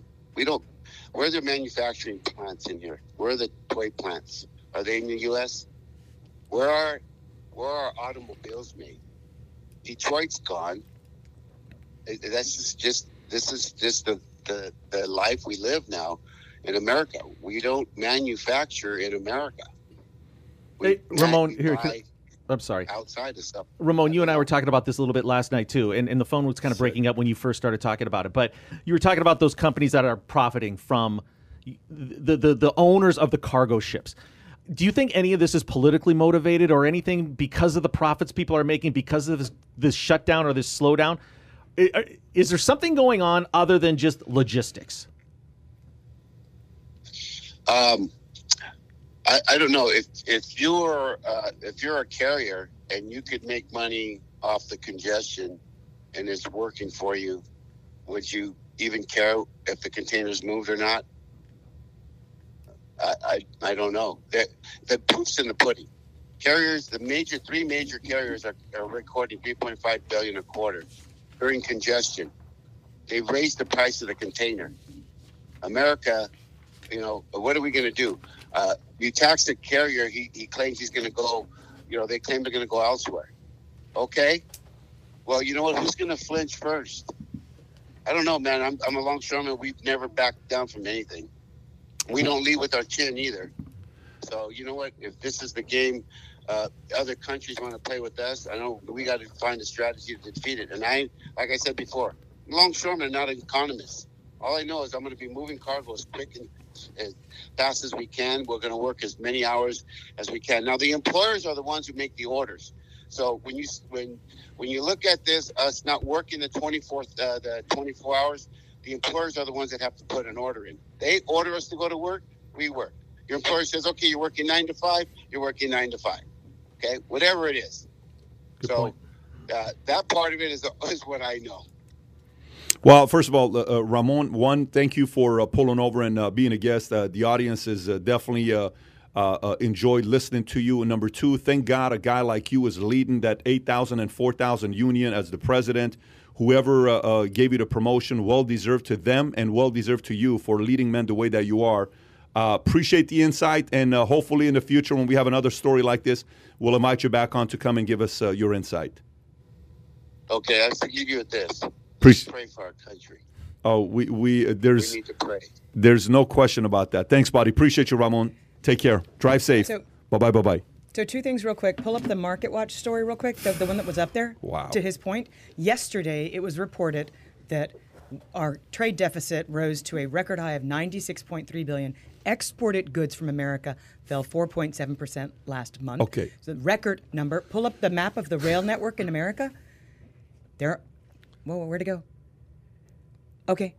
There's not a lot of rail coming out of Southern California, to his point. Look at where the rail is. The rail is it's where the Rust Belt used to be. That's where the rail heads were built. And Union Pacific has invested a hell of a lot of money in Texas and in a railhead that crosses the border. But there's not a lot of rail traffic coming out of Southern California, to his point. What is all of that up there in the middle? Illinois, Ohio, Those are all small rail lines. Got it. Unbelievable. That number you just said, you just kind of went through it fairly quickly. Can you go back to that number she just put up? 96. The 9.2%. Almost at $100 billion a month. That's how much we're importing. Folks, if you're listening to this, you enjoyed what Ramon had to say, and you want us to bring back guests like this to kind of give their insight to our, foot on the ground. Give this channel a subscribe if you enjoy that. Tom, thanks for that introduction with Ramon. That was amazing. That was fascinating. I think the best point he had, though, too, was that even if you get it off the ships and you can't get it anywhere, then it's stuck just sitting in the ports. And I remember I worked in a warehouse in Norway when there was a fire in one of the freezers on the other side of the country. They would literally ship stuff across the country to us for us to take it out of a truck, repackage it, and send it back. Because that was more efficient because of the backlog they were experiencing. So I definitely think that that's something that I have overseen in terms of they can get it off if they can't get it off the ship, and then it's just stuck at the port, it's not going anywhere. And with the backlog we have, there's only room for so much before they have to start shuffling things. And like you talked about, you're going 4 or 5 in the height, and you have to get a hold of the container at the bottom. You now need to move 4 containers just to get that to move it away, and you talk about just increasing the time of doing that by 4, 5, 6 creating times. inefficiencies. And I think the other good point too is they're busting their ass, right? They don't determine their work hours. We've not stopped working during COVID. Right. He just flat out said it.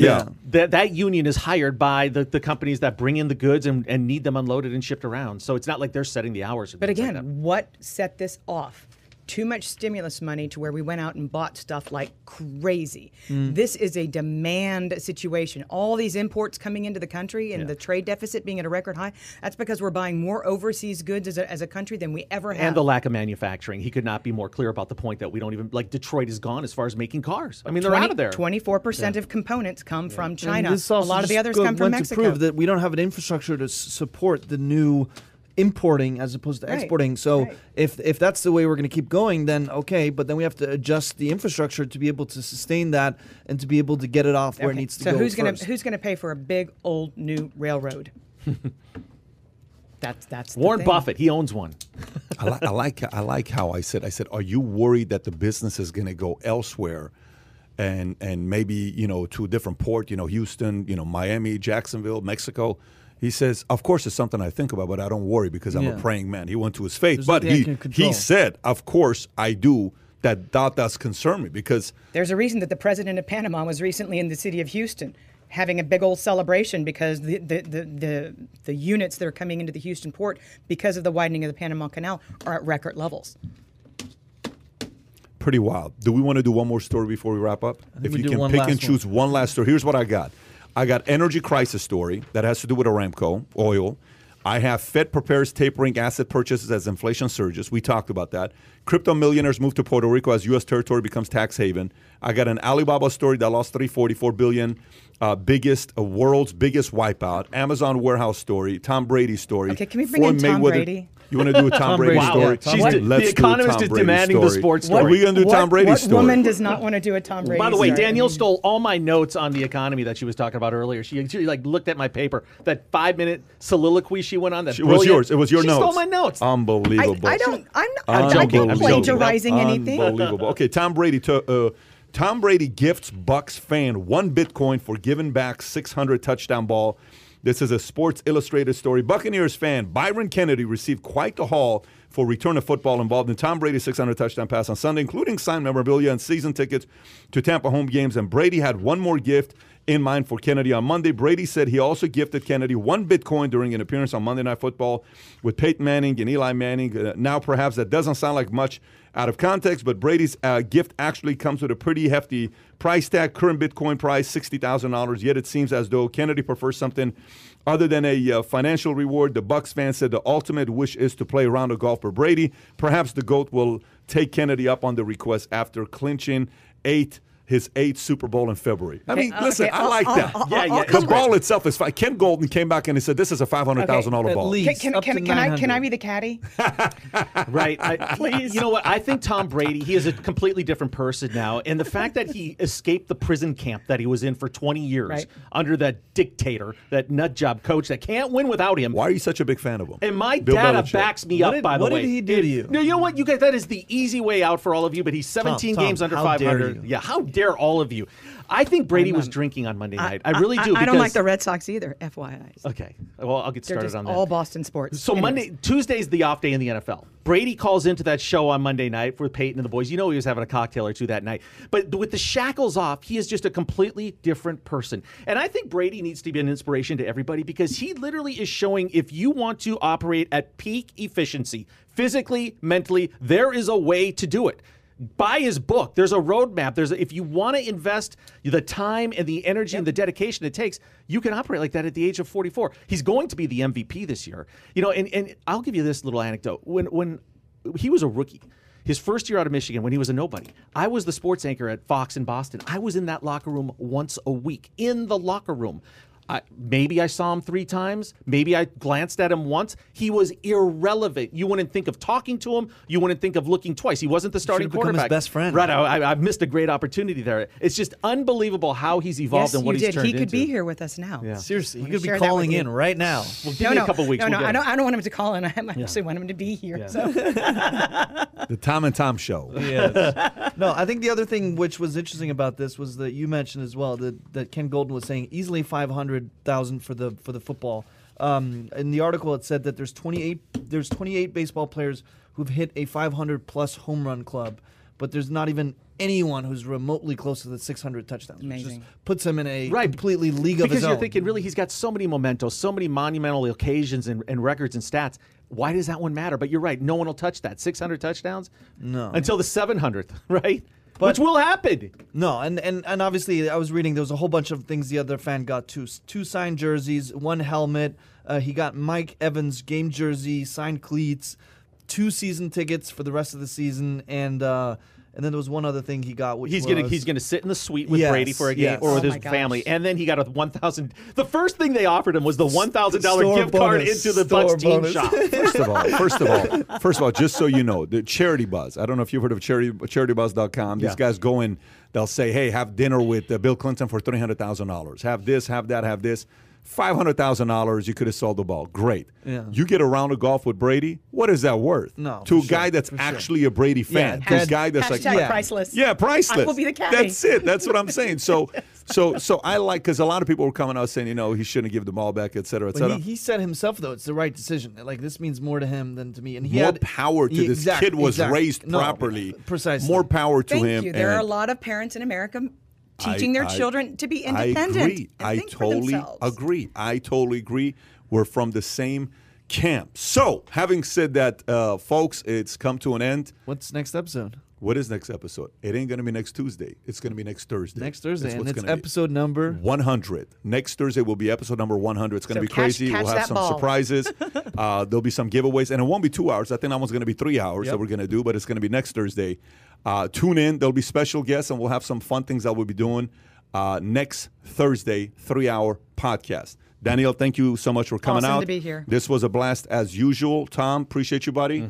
Kai, phenomenal job. And Tyler, you're getting better. You're getting better back there, which And we let's like. remember, Kai does not have cats. So, yeah. But our friend Adam, who's at the Dallas Cat Cat Convention, Convention. does. Yep. Have a great weekend, everybody. Take care. Bye-bye, bye-bye, bye-bye.